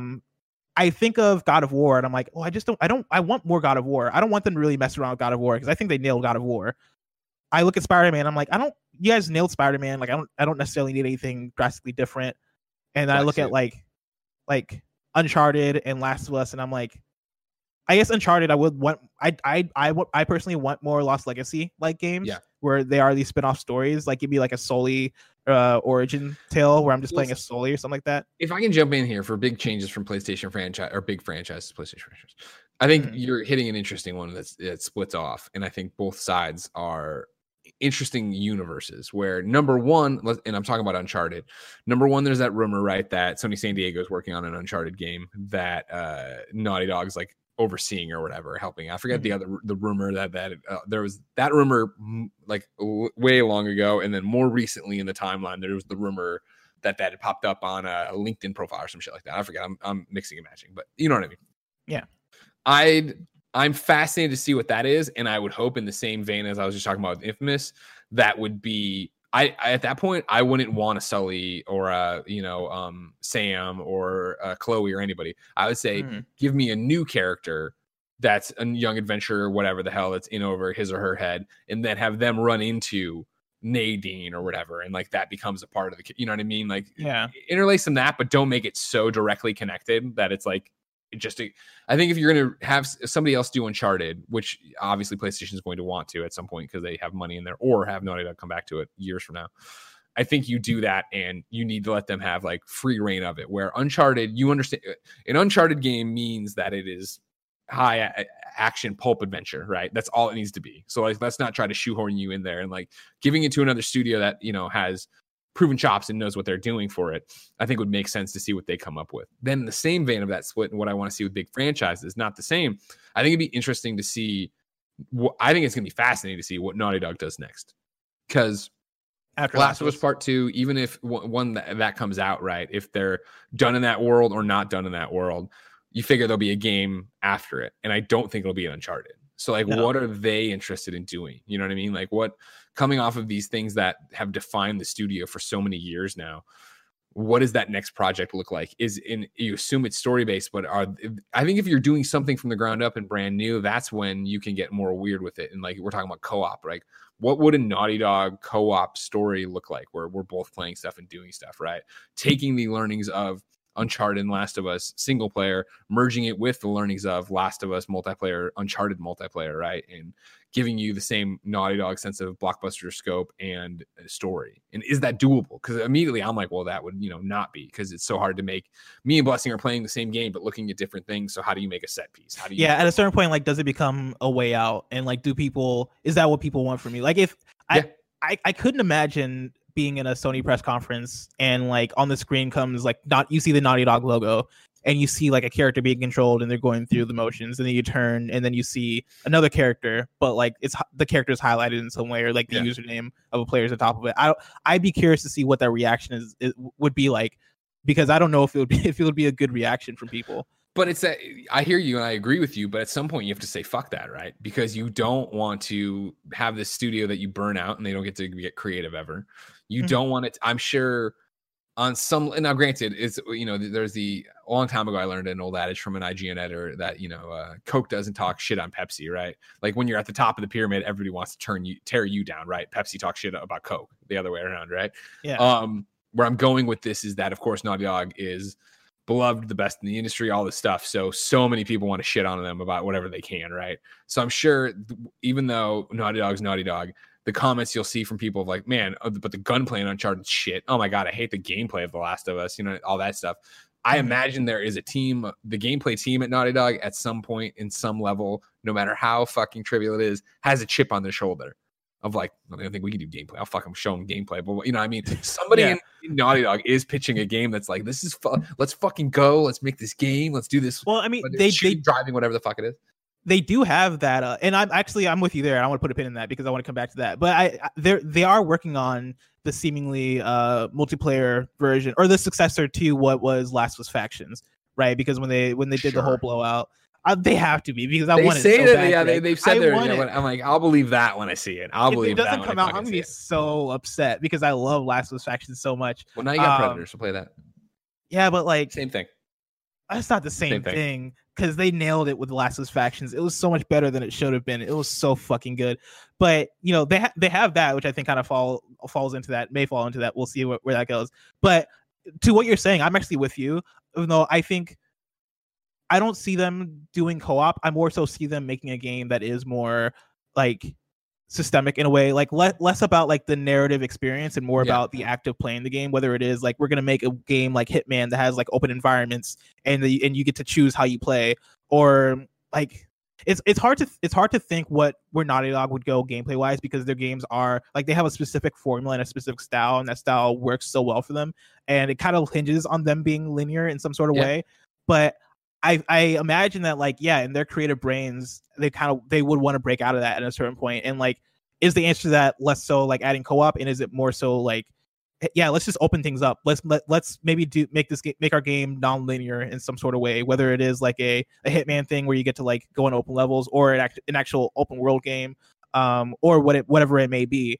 I'd be curious to see that for Naughty Dog, because that with their talent and their skill for writing, but then also like with like them being in I don't want to say in a box, because like if they're in a box, they're in a wonderful box. But with them being Naughty Dog for so long, right, and doing what they have been doing, you know, I would love to see what happens when they're like, all right, fuck it, this next game we're doing is going to be dynamically crazy in terms of what it is and how you're playing it. It's going to be different.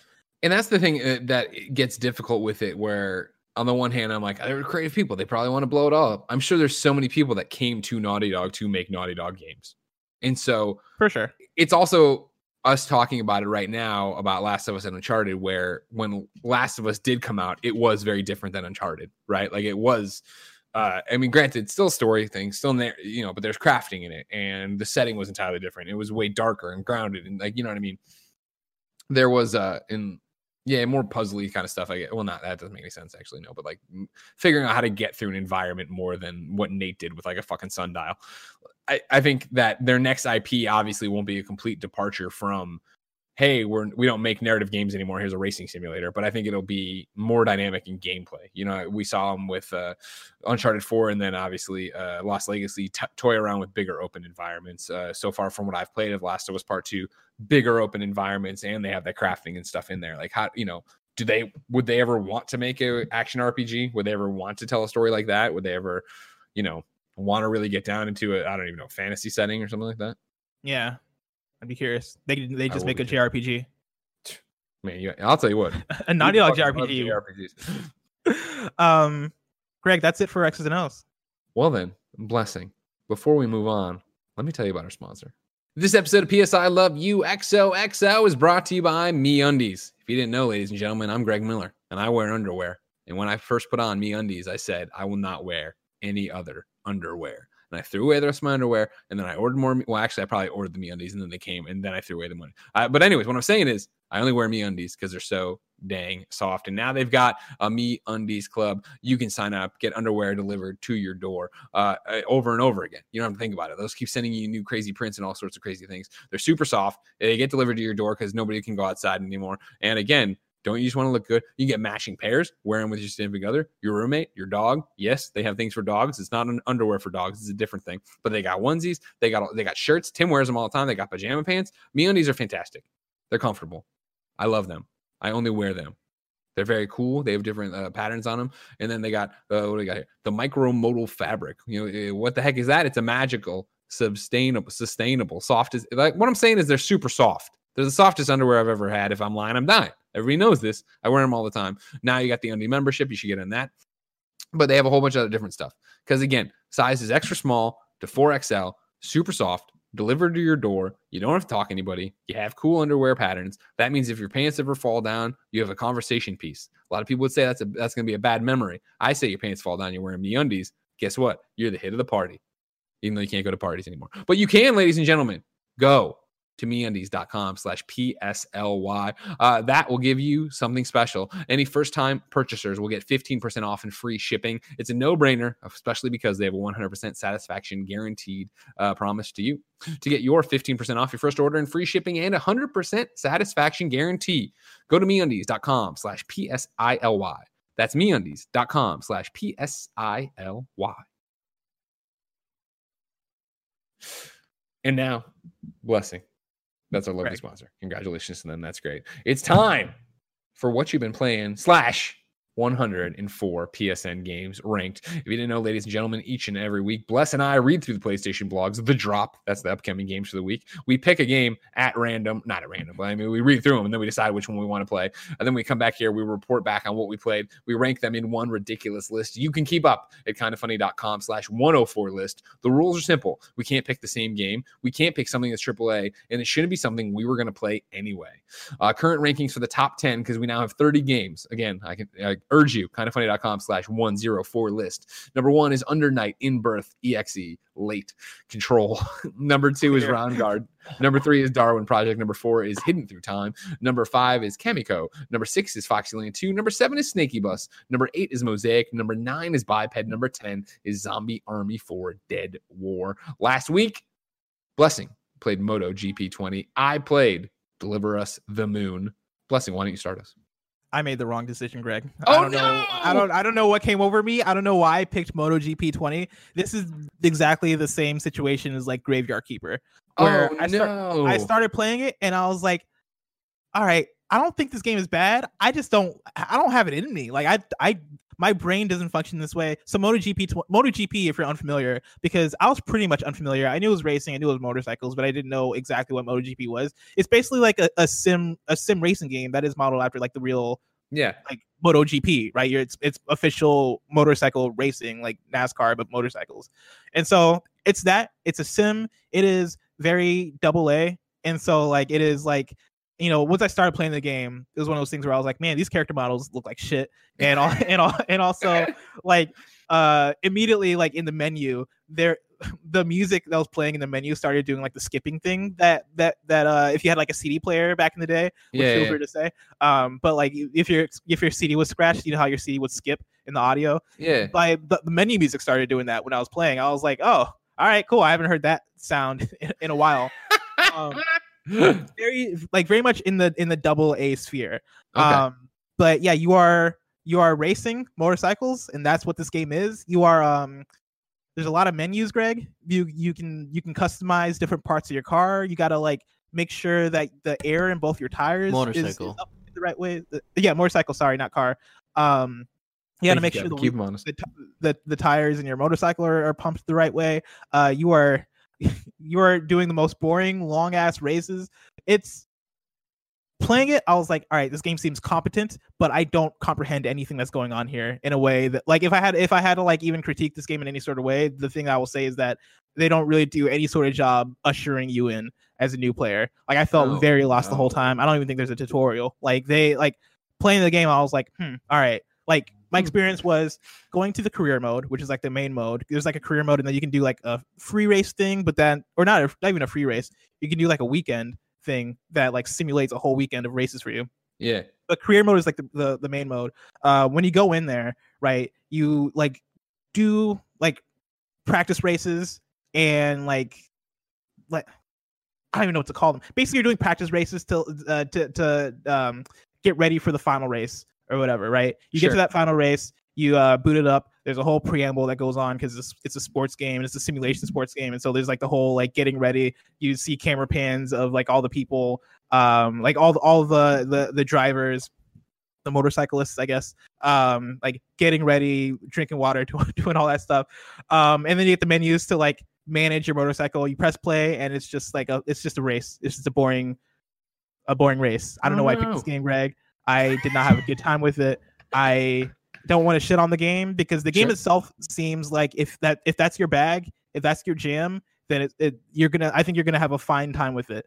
As somebody who is coming into MotoGP as a newbie and knows absolutely nothing about MotoGP, oh, Greg, I didn't have a good time with it at all. Oh no, I thought it was gonna be too simmy for you. I tried to warn you.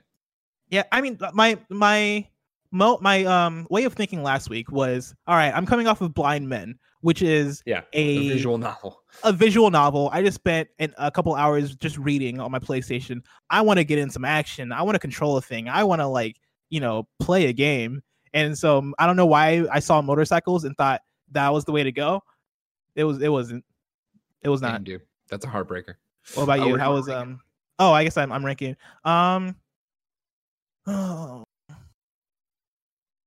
Honestly, I'm gonna put it below Graveyard Keeper, above Eclipse Edge of Light. If that sounds like, does that sound fine with you? Putting it above Eclipse Edge of Light?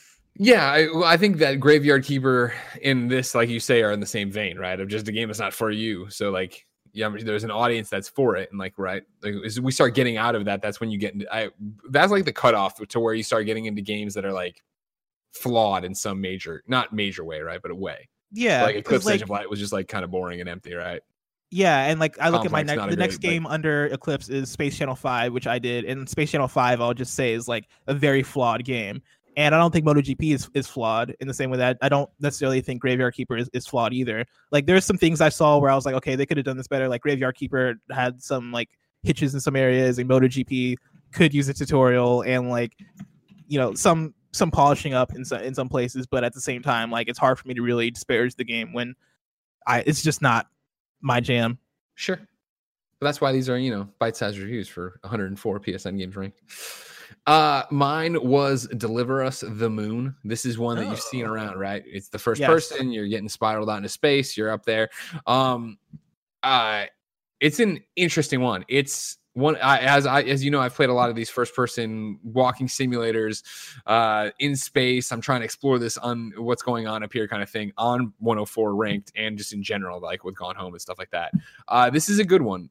It's got problems, but it's one of those games that I think, and not to be insulting, but kind of screams indie, where it's like the beginning of it starts in third person and you're this astronaut running around. Basically, the idea here is that we ran out of resources on Earth, right?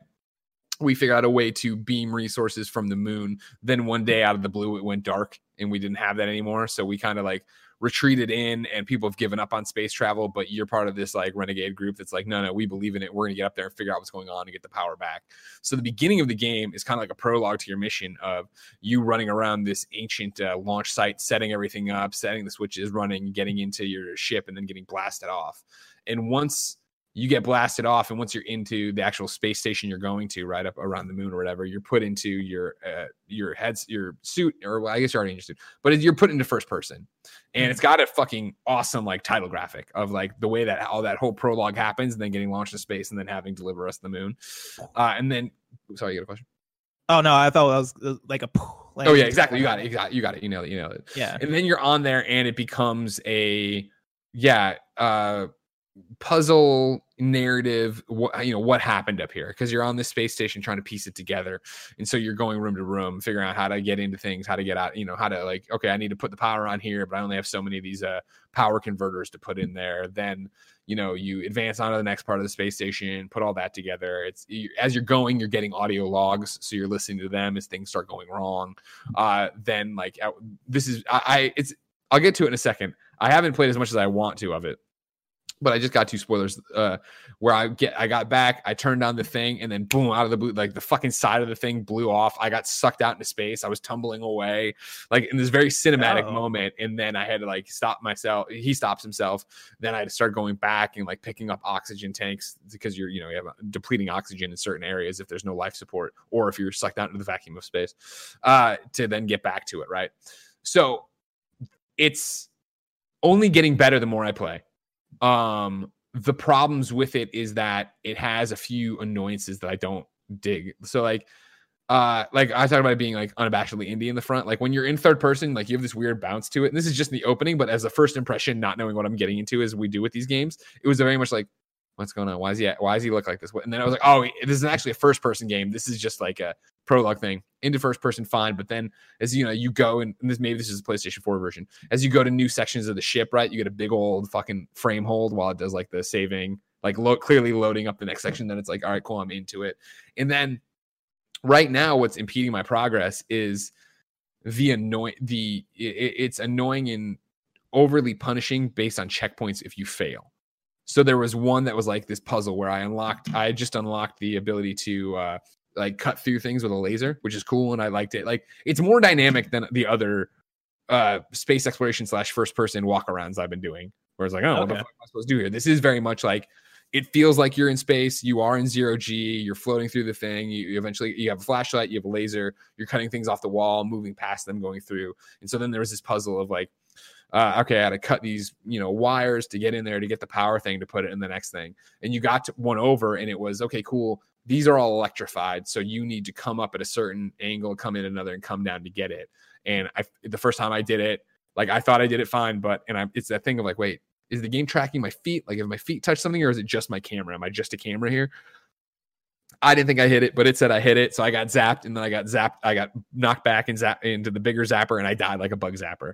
And so then it reloaded the checkpoint, and I had to do the same, like, open the thing, get the thing, put the thing in, open the next thing, cut the wires, get the thing, put the thing in, open the next, and it's not going as fast as I'm talking. I'm in 0G. It's very slow. It's and so it was like, get back to the electrical puzzle, and I'm like, all right, fuck. And I went in, zapped myself to death again. I'm like, motherfucker, and had to reload the same thing. And it's like, oh, like, that sucks. I don't want to do, you know what I mean? And then I got on the third time, whatever. But then the part where you get blown out into space and you come back in, which again is early in this game, I've just been having to break it up due to commitments. Like, I am doing it, and it's a longer thing as I'm like daisy chaining these oxygen tanks, and it's, going through these holes and stuff. But like, the first time through, I was doing really well, I thought, and I passed one. I was like, oh fuck, that was something I was supposed to cut. And there was no oxygen tanks. And I was like, fuck, sure enough, reload all the way to the beginning of it. All right, get him that time. Go further. They're doing things like this effect on the screen, like because you're out in space or whatever. So I'm like, where the fuck am I supposed to go? Go that way, not the right way. Die. Go all the way to the back. All right, come back in. And it's like, oh my God. And it's like, how long was all this going on?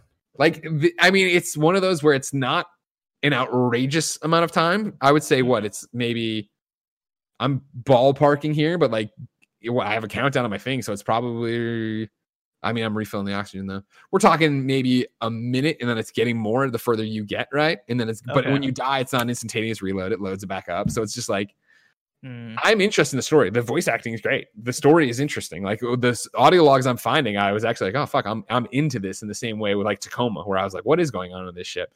So it's this weird thing, but then I hit these speed bumps where it's just like, fuck. So I I was playing it today before we came to do We Have Cool Friends, and then this show.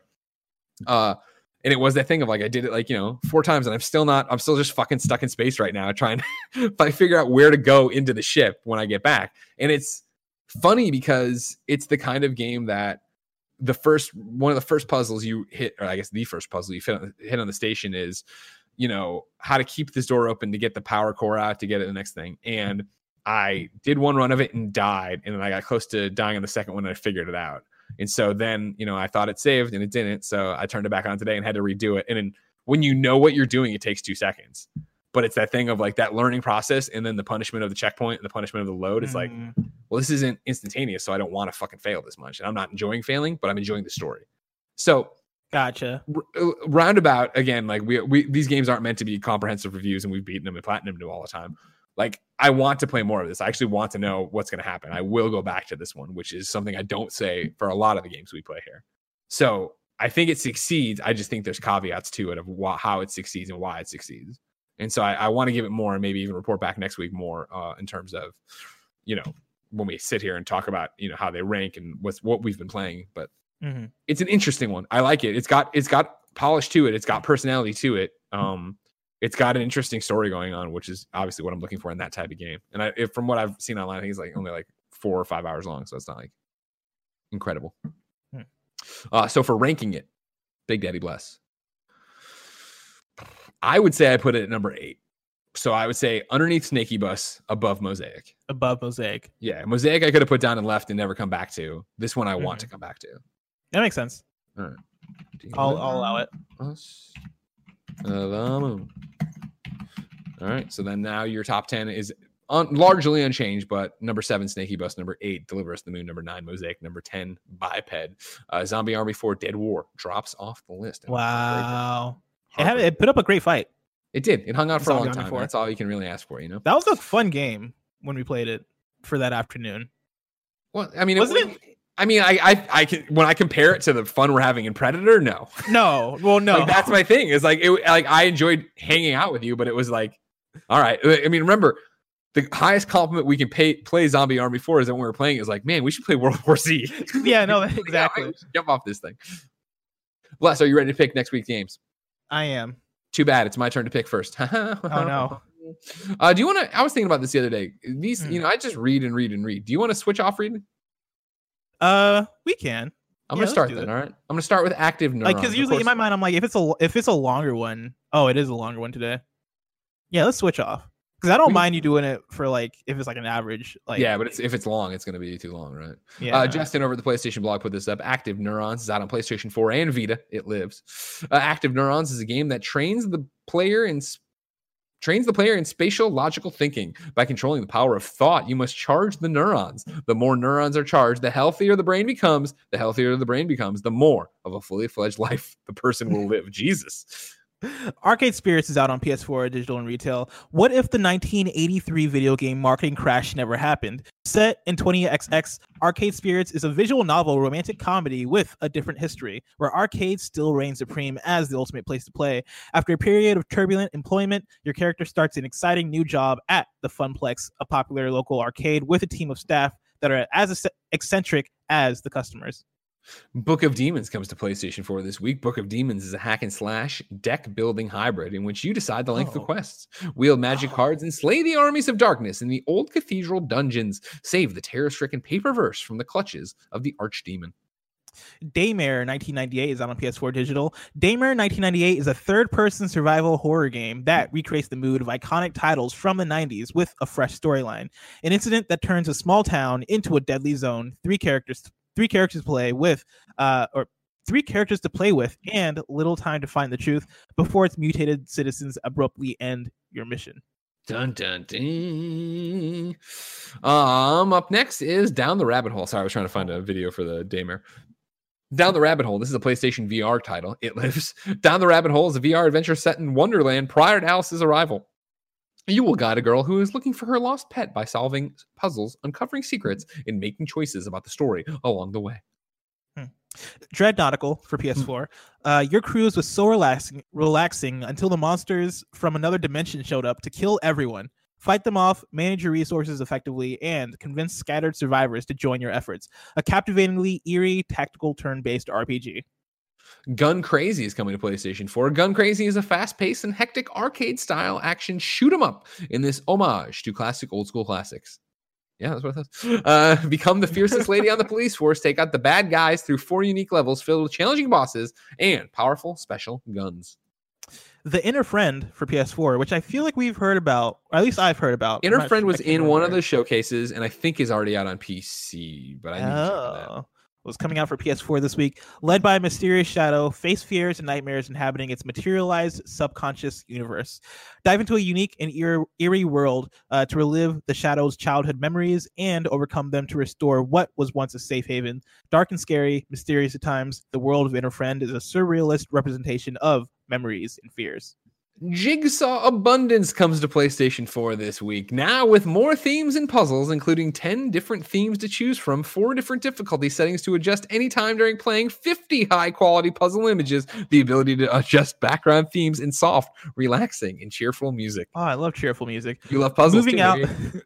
Moving Out is out this week for PS4, digital and retail. Moving Out is a ridiculous physics-based moving simulator that brings a new meaning to couch co-op. Take on moving jobs across the town of Packmore. Enjoy the story mode solo or as a team of 4 friends. Move through sleepy suburbs, frenzied farms, haunted houses, and lands beyond to grow your company's reputation. That's a great write-up. Sakura Wars comes to PlayStation 4. The Imperial Combat Review takes the stage as Tokyo's defense against demons in this extravagant adventure. Soldiers in wartime, theater performers in peacetime, the Flower Division is not living up to its legacy and risks being shut down. As newly appointed Captain Kamiyama, it's up to you to turn things around.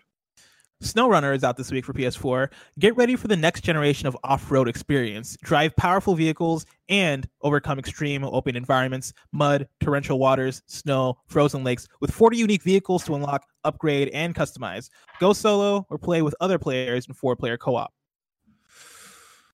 Streets of Rage 4 is on PlayStation 4. Amongst the best beat-em-up series ever created, jamming 90s beats and over-the-top street beating, the iconic series Streets of Rage comes back with a masterful tribute to and revitalization of the classic action fans adore.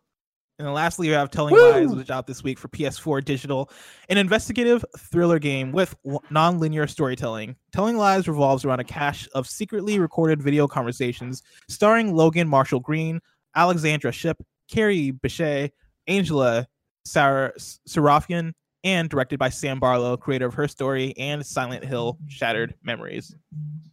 Telling Lies, of course, one of my top 10 of last year on PC. So I can't pick it, obviously. It's an odd day, so I get to pick today first. Can't pick Telling Lies. I highly recommend Telling Lies, though, for anybody listening. I can't tell you how it runs on PS4. I haven't turned it on yet.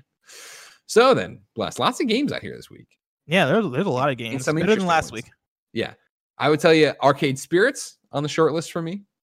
I would tell you Moving Out, I feel like I would have played anyway. So I feel like that'd be cheating. So Arcade Spirits. I'm kind of similar. Yeah. Moving Out. And then Streets of Rage 4, which toes the line of what we would talk about. That's not AAA.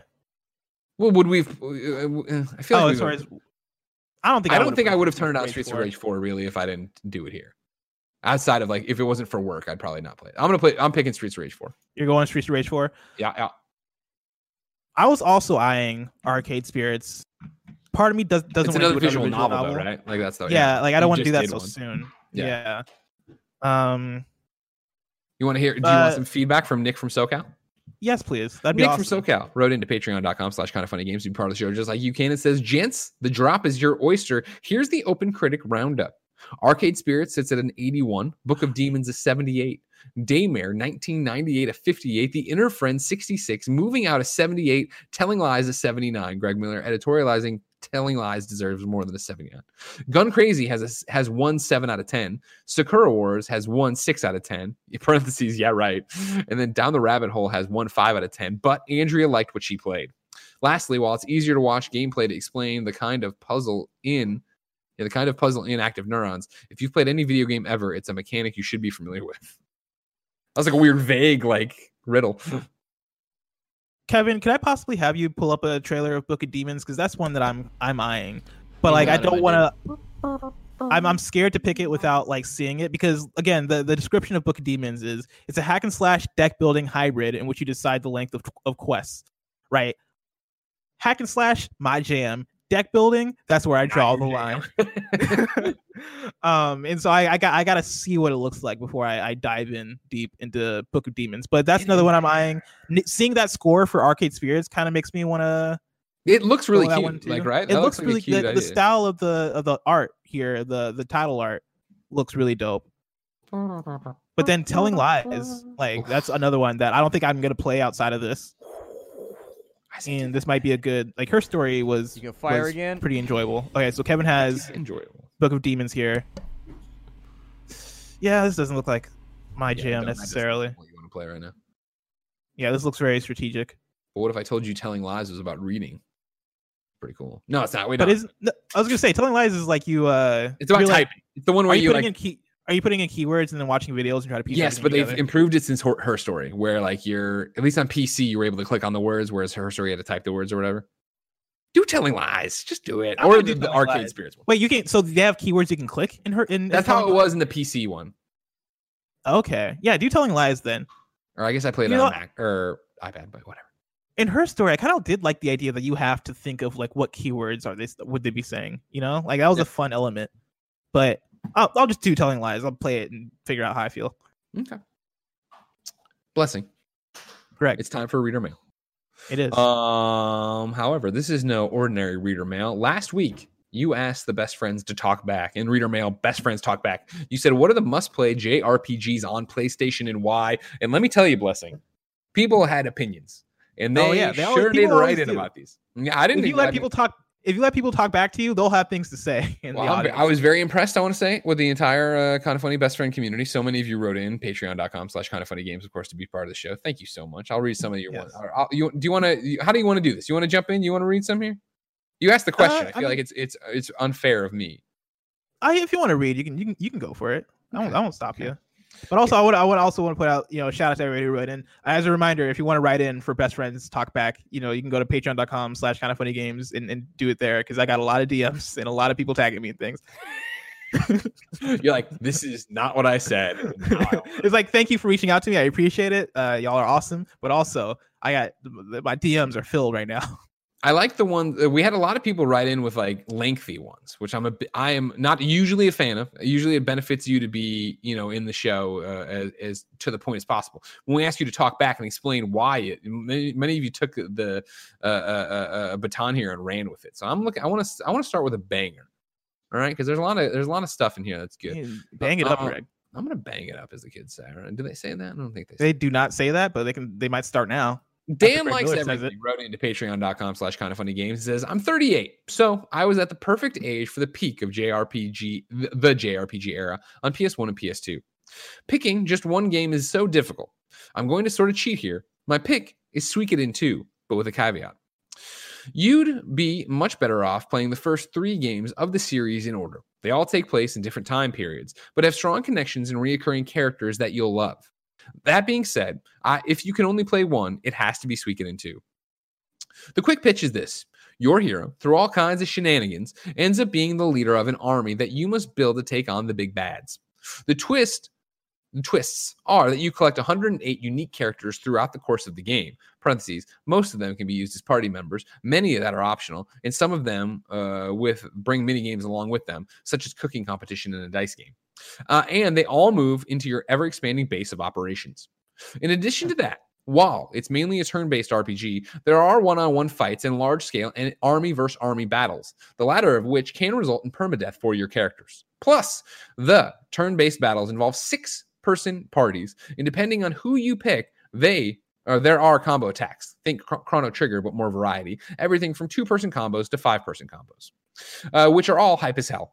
Honestly, there is such joy in recruiting new characters and going back to your base to see where they moved in and how the base is expanded. Characters will pop up in different areas of the base depending on who you've recruited and where they are in the story. Parentheses, sort of like the Normandy in Mass Effect, but again, it's dozens of characters in a giant base. So there's so much more variety and depth. Suikoden 2 also has the absolute best villains of the genre, second only to Final Fantasy VI's Kefka in my book. I think I just hyped myself into replaying the game. I'm sorry. I think I hyped myself into replaying the game, period. Play Suikoden 2.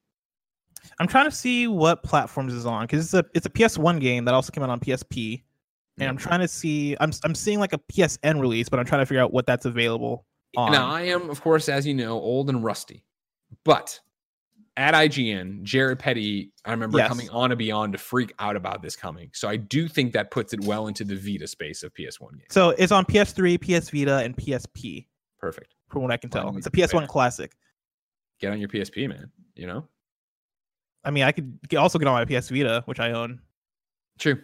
I mean, I don't have a PSP. You can't go wrong on it, Let me get you another good one here. Let me tell you. Well, here, because a lot of people wrote in with that, but there was one write-up. I'm just talking to myself while I go. You know what I mean? Don't talk to yourself, man. I Suikoden 2 is one that I remember listening to Jared Petty talk about it on podcasts all the time. And everything I heard about it sounds cool. Even, this write-up here, right? Like, even sells me on it a bit. I like the idea that you're building an army. I'm going to give you a long one from Arvin, and then we're going to get a slam dunk, much shorter version, but I think it does this well, all right? Mm-hmm.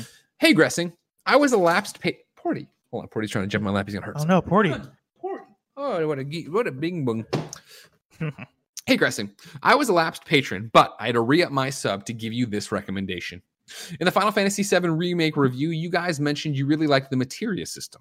I also know that Greg really likes Persona 4 and 5, parentheses, even though he's too chicken to finish Persona 5. But hey, let's not bring that up. Thank you. What if there's a game that combines the materia system and... combines this... there is an and, it's not supposed to be that. Combines the materia system with Persona's social link systems. Oh, you're believable character development, gripping narrative, excellent writing, deep lore for its vast world, and let me finish the sentence. And by far is what I consider to be the best RPG turn-based combat system that exists. Blessing. I feel like I've heard this pitch before. Well, like a year or so ago. Is it can I guess? Is it Trials of Cold Steel? It sure is. Well, it's the Trials series. The series, okay. Just stick with Arvin a second because he's going to keep going. Well, I'm here to recommend a long-running, highly underrated JRPG series that is the Legend of Heroes Trials series. By the end of 2020, there will have been 10 games in the entire series in Japan, 7 of them released for the Western audience. That sounds like a lot, but wait, don't let that intimidate you. There's an accessible jumping on point in the 6th game, which begins the Trials of Cold Steel sub-series. Yeah. Or Trails, not Trials. Sorry. Oh, I'm sorry. You're right. Did I say Trails or did I say Trials? You're saying Trials, but I think I started it because I said Trials. Gotcha. We're talking about Trails. Sorry, buddy. I knew that because it's like planes in the air. Trails of Cold Steel sub-series and are playable on PS4. Trails of Cold Steel is a story about a group of military academy students whose lives become intertwined in the struggles of its nation's political drama and civil war. There's magic. There's giant mechs. It's a wonderful blend of science, fantasy, and somehow the writing makes all of it grounded and believable. The games especially have strong characters and world building. For example, where most NPCs in JRPGs serve mostly as generic husks that have 1 or 2 lines that repeat through the entire game, the NPCs in Trails feel much more like real people. Their dialogue changes to reflect the current events of the world, or they'll have their own ongoing stories that have updates and resolutions to later on in the game.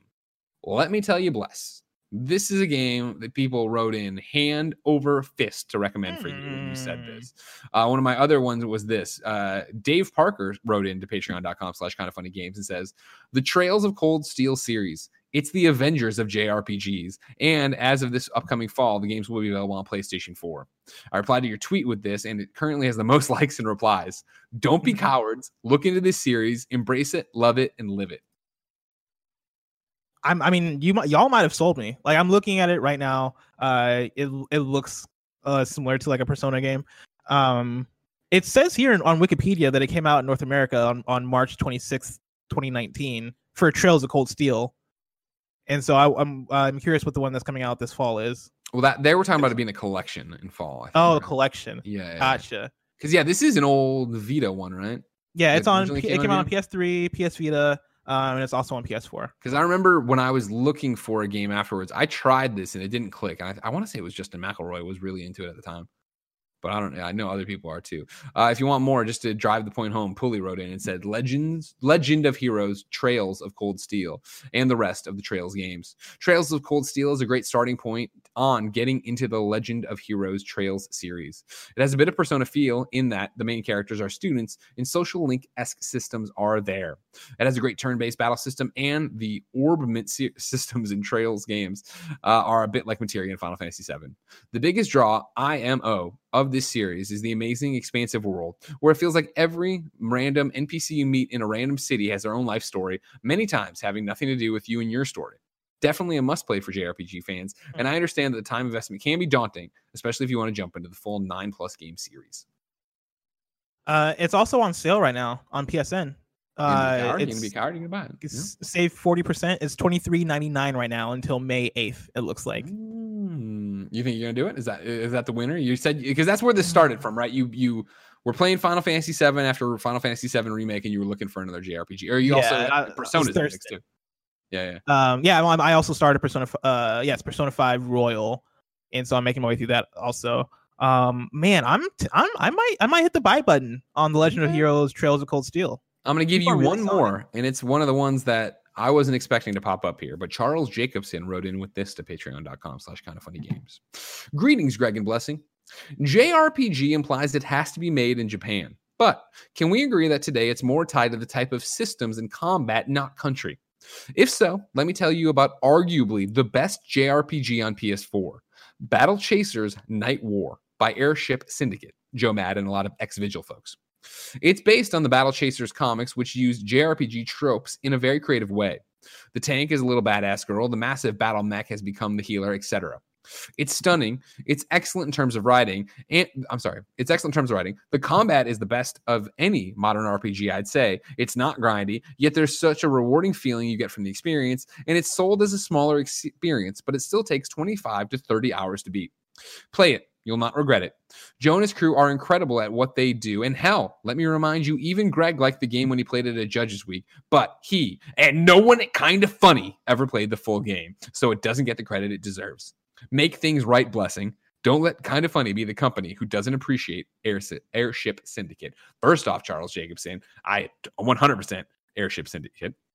Joe Matt has always been good to me since he was on Up at Noon. He's always remembers me when we run to each other. I did like Battle Chasers Night War. When it came to Switch, I put it on my Switch and played it there for a little bit. It didn't click at the time because I wasn't in the mood to be reading that much, and there was no VO. And then they also did the Darksiders game, which I enjoyed too. So fuck you, man. Which Darksiders game was that? Genesis. Gotcha. Which I'm looking at. I didn't put a lot of time into, but I need to. I'm looking at images of Battle Chasers Night War, and I totally somehow missed this as it was coming out. I guess October 2017 was like a busy time for games, so that's probably what that was. But yeah, dude, like this looks pretty dope. So shout out to that answer. Okay, I'm clicking buy on Trails of Cold Steel, by the way. Oh, there it is, everybody. You did it. Yeah, I just confirmed my purchase. Shout out to Vlad Jones. He wrote in and said Kingdom Hearts is one of the best action JRPGs around. Chasing his dream road in, pushing for Ni no Kuni, the Wrath of the White Witch. I tried Wrath of the White Witch, and that's the first one, right? Yeah, that came out on PS3. Yeah, I tried it. I fell off of it. I don't know what it was that didn't hook me. But like, it's a beautiful game, like a great art style. And then Jeff Wasson said Star Ocean till the end of time and Xenogears. Of course, lots and lots of you wrote in. Wit was pushing for Valkyria Chronicles 2. Norman Pennyworth wanted to give a shout out to Shadow Hearts on PlayStation 2. Amazing responses. Thank you all so much for that. Couldn't do it without you. We should do this again sometime. We should do it. Do you have a question for Ask people questions? No, I don't have an interesting question. Don't force it. Yeah. It needs to be natural. You know what I mean? Yeah.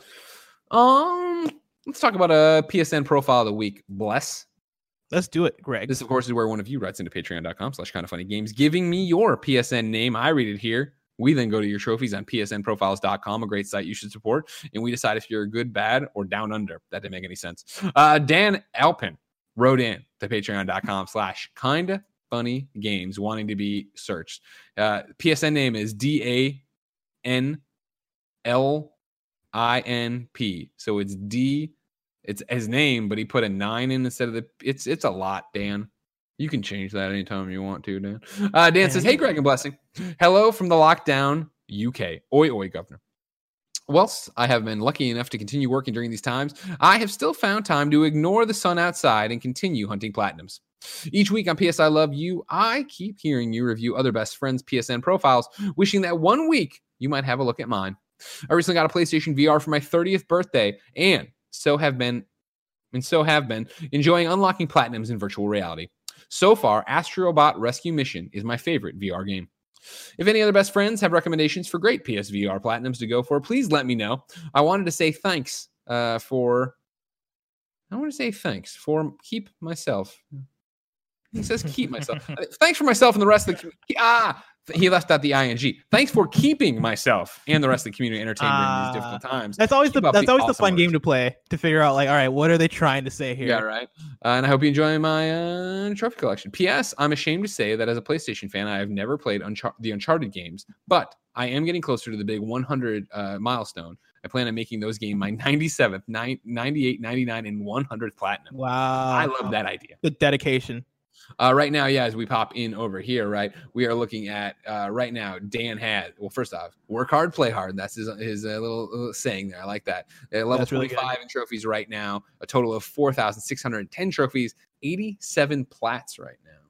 Last one being Astrobot Rescue Mission. Before that, Jedi Knight 2. Astrobot Rescue Mission is I know he said it's his favorite VR game, but yeah, I agree. Yeah. It's up there with Beat Saber. Those are the two best PSVR games.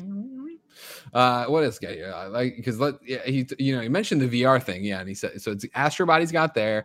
He's got the Playroom VR. He's got. I didn't realize you could platinum Playroom VR. Yeah, because isn't that like a demo? Like not a demo, but isn't it like a? It's like teaching you how to do stuff, right? Yeah, yeah. Like defeat the VR monster, save the city. Yeah. Interesting. Rick and Morty. You do that. Remember on the VR, the Vita game, the Vita intro thing, Welcome Park or whatever. That had a. Can you platinum that? Wait, did it have a platinum or maybe it just had trophies? That's interesting. Now you got me checked.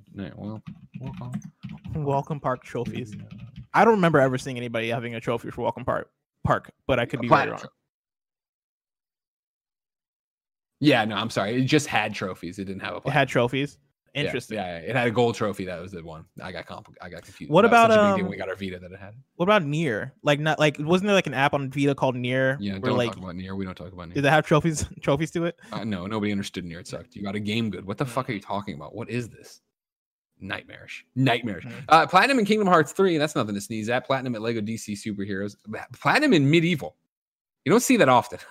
You don't see people playing Medieval that often. That's not a Platinum C. Platinum in Dead Nation. No, nothing there. Platinum in Final Fantasy 15, Final Fantasy 12, Overcooked 2, Shenmue. I can never say it, but you know what I mean. Spider-Man, Lego Marvel Superheroes 2, Zero Dawn, unlike Blessing. Lego Dimensions Bless. That's another good one. Game taken too soon from us. If I wanted to platinum that game today, could I even do it for Lego Dimensions? I mean, you'd have to get the Lego stuff with it, but and that'd be difficult to do, wouldn't it?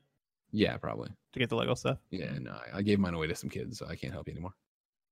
I mean, I'm not looking to platinum it. I was just very curious. Well, I mean, if you're thinking about it, I'll go through the hoops and I'll try to get it for you. You know what I mean? Like, I love that game.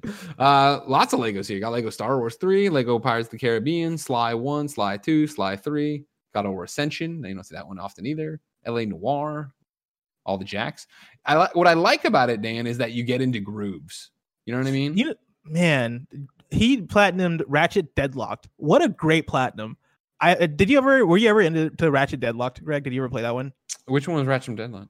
That was like the one that was basically like an arena shooter game. Like it basically was it was like a Ratchet and Clank spinoff where it is like Ratchet gets abducted, I think, and then like put into like this alien arena like game show type deal. That game was super fun, but never got the respect it deserved. And it's a game that I think they should bring back in some form. Like a Ratchet Deadlocked 2 that came out like today, I think could be really fun because it is like it's Ratchet and Clank gameplay that is meant for like a horde mode or like multiplayer modes. It's like a multiplayer focused Ratchet game that if you look at the weapons and like the layout of it, I think it works so well today, but I doubt they'll go back to it.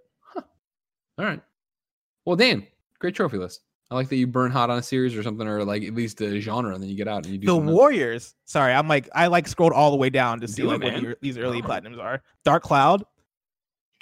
I like this guy. This guy's Dan, you get cool. The blessing seal of approval. Yeah, Dan, you get the seal of approval. I love you, ladies and gentlemen. This has been PS I Love You XOXO. Thank you so much for joining us. Remember, we're your weekly PlayStation podcast. You hang out, you nerd out with us, and we have a good time. If you want to give us your trophies, if you want to ask us questions, if you just want to be part of the show, patreon.com/kindafunnygames, where, of course, you can get the exclusive post show we're about to record. That's right. The podcast doesn't have to end unless you're on youtube.com/kindafunnygames or podcast services around the globe. You can just head over to patreon.com/kindafunnygames, get the show ad-free, watch it as we record it live, and get that post show. Blessing. Greg. Great work today. You too. You did a great job. Thank you. I'm looking forward to this post show with you. But until then, for everybody else, it's been our pleasure to serve you.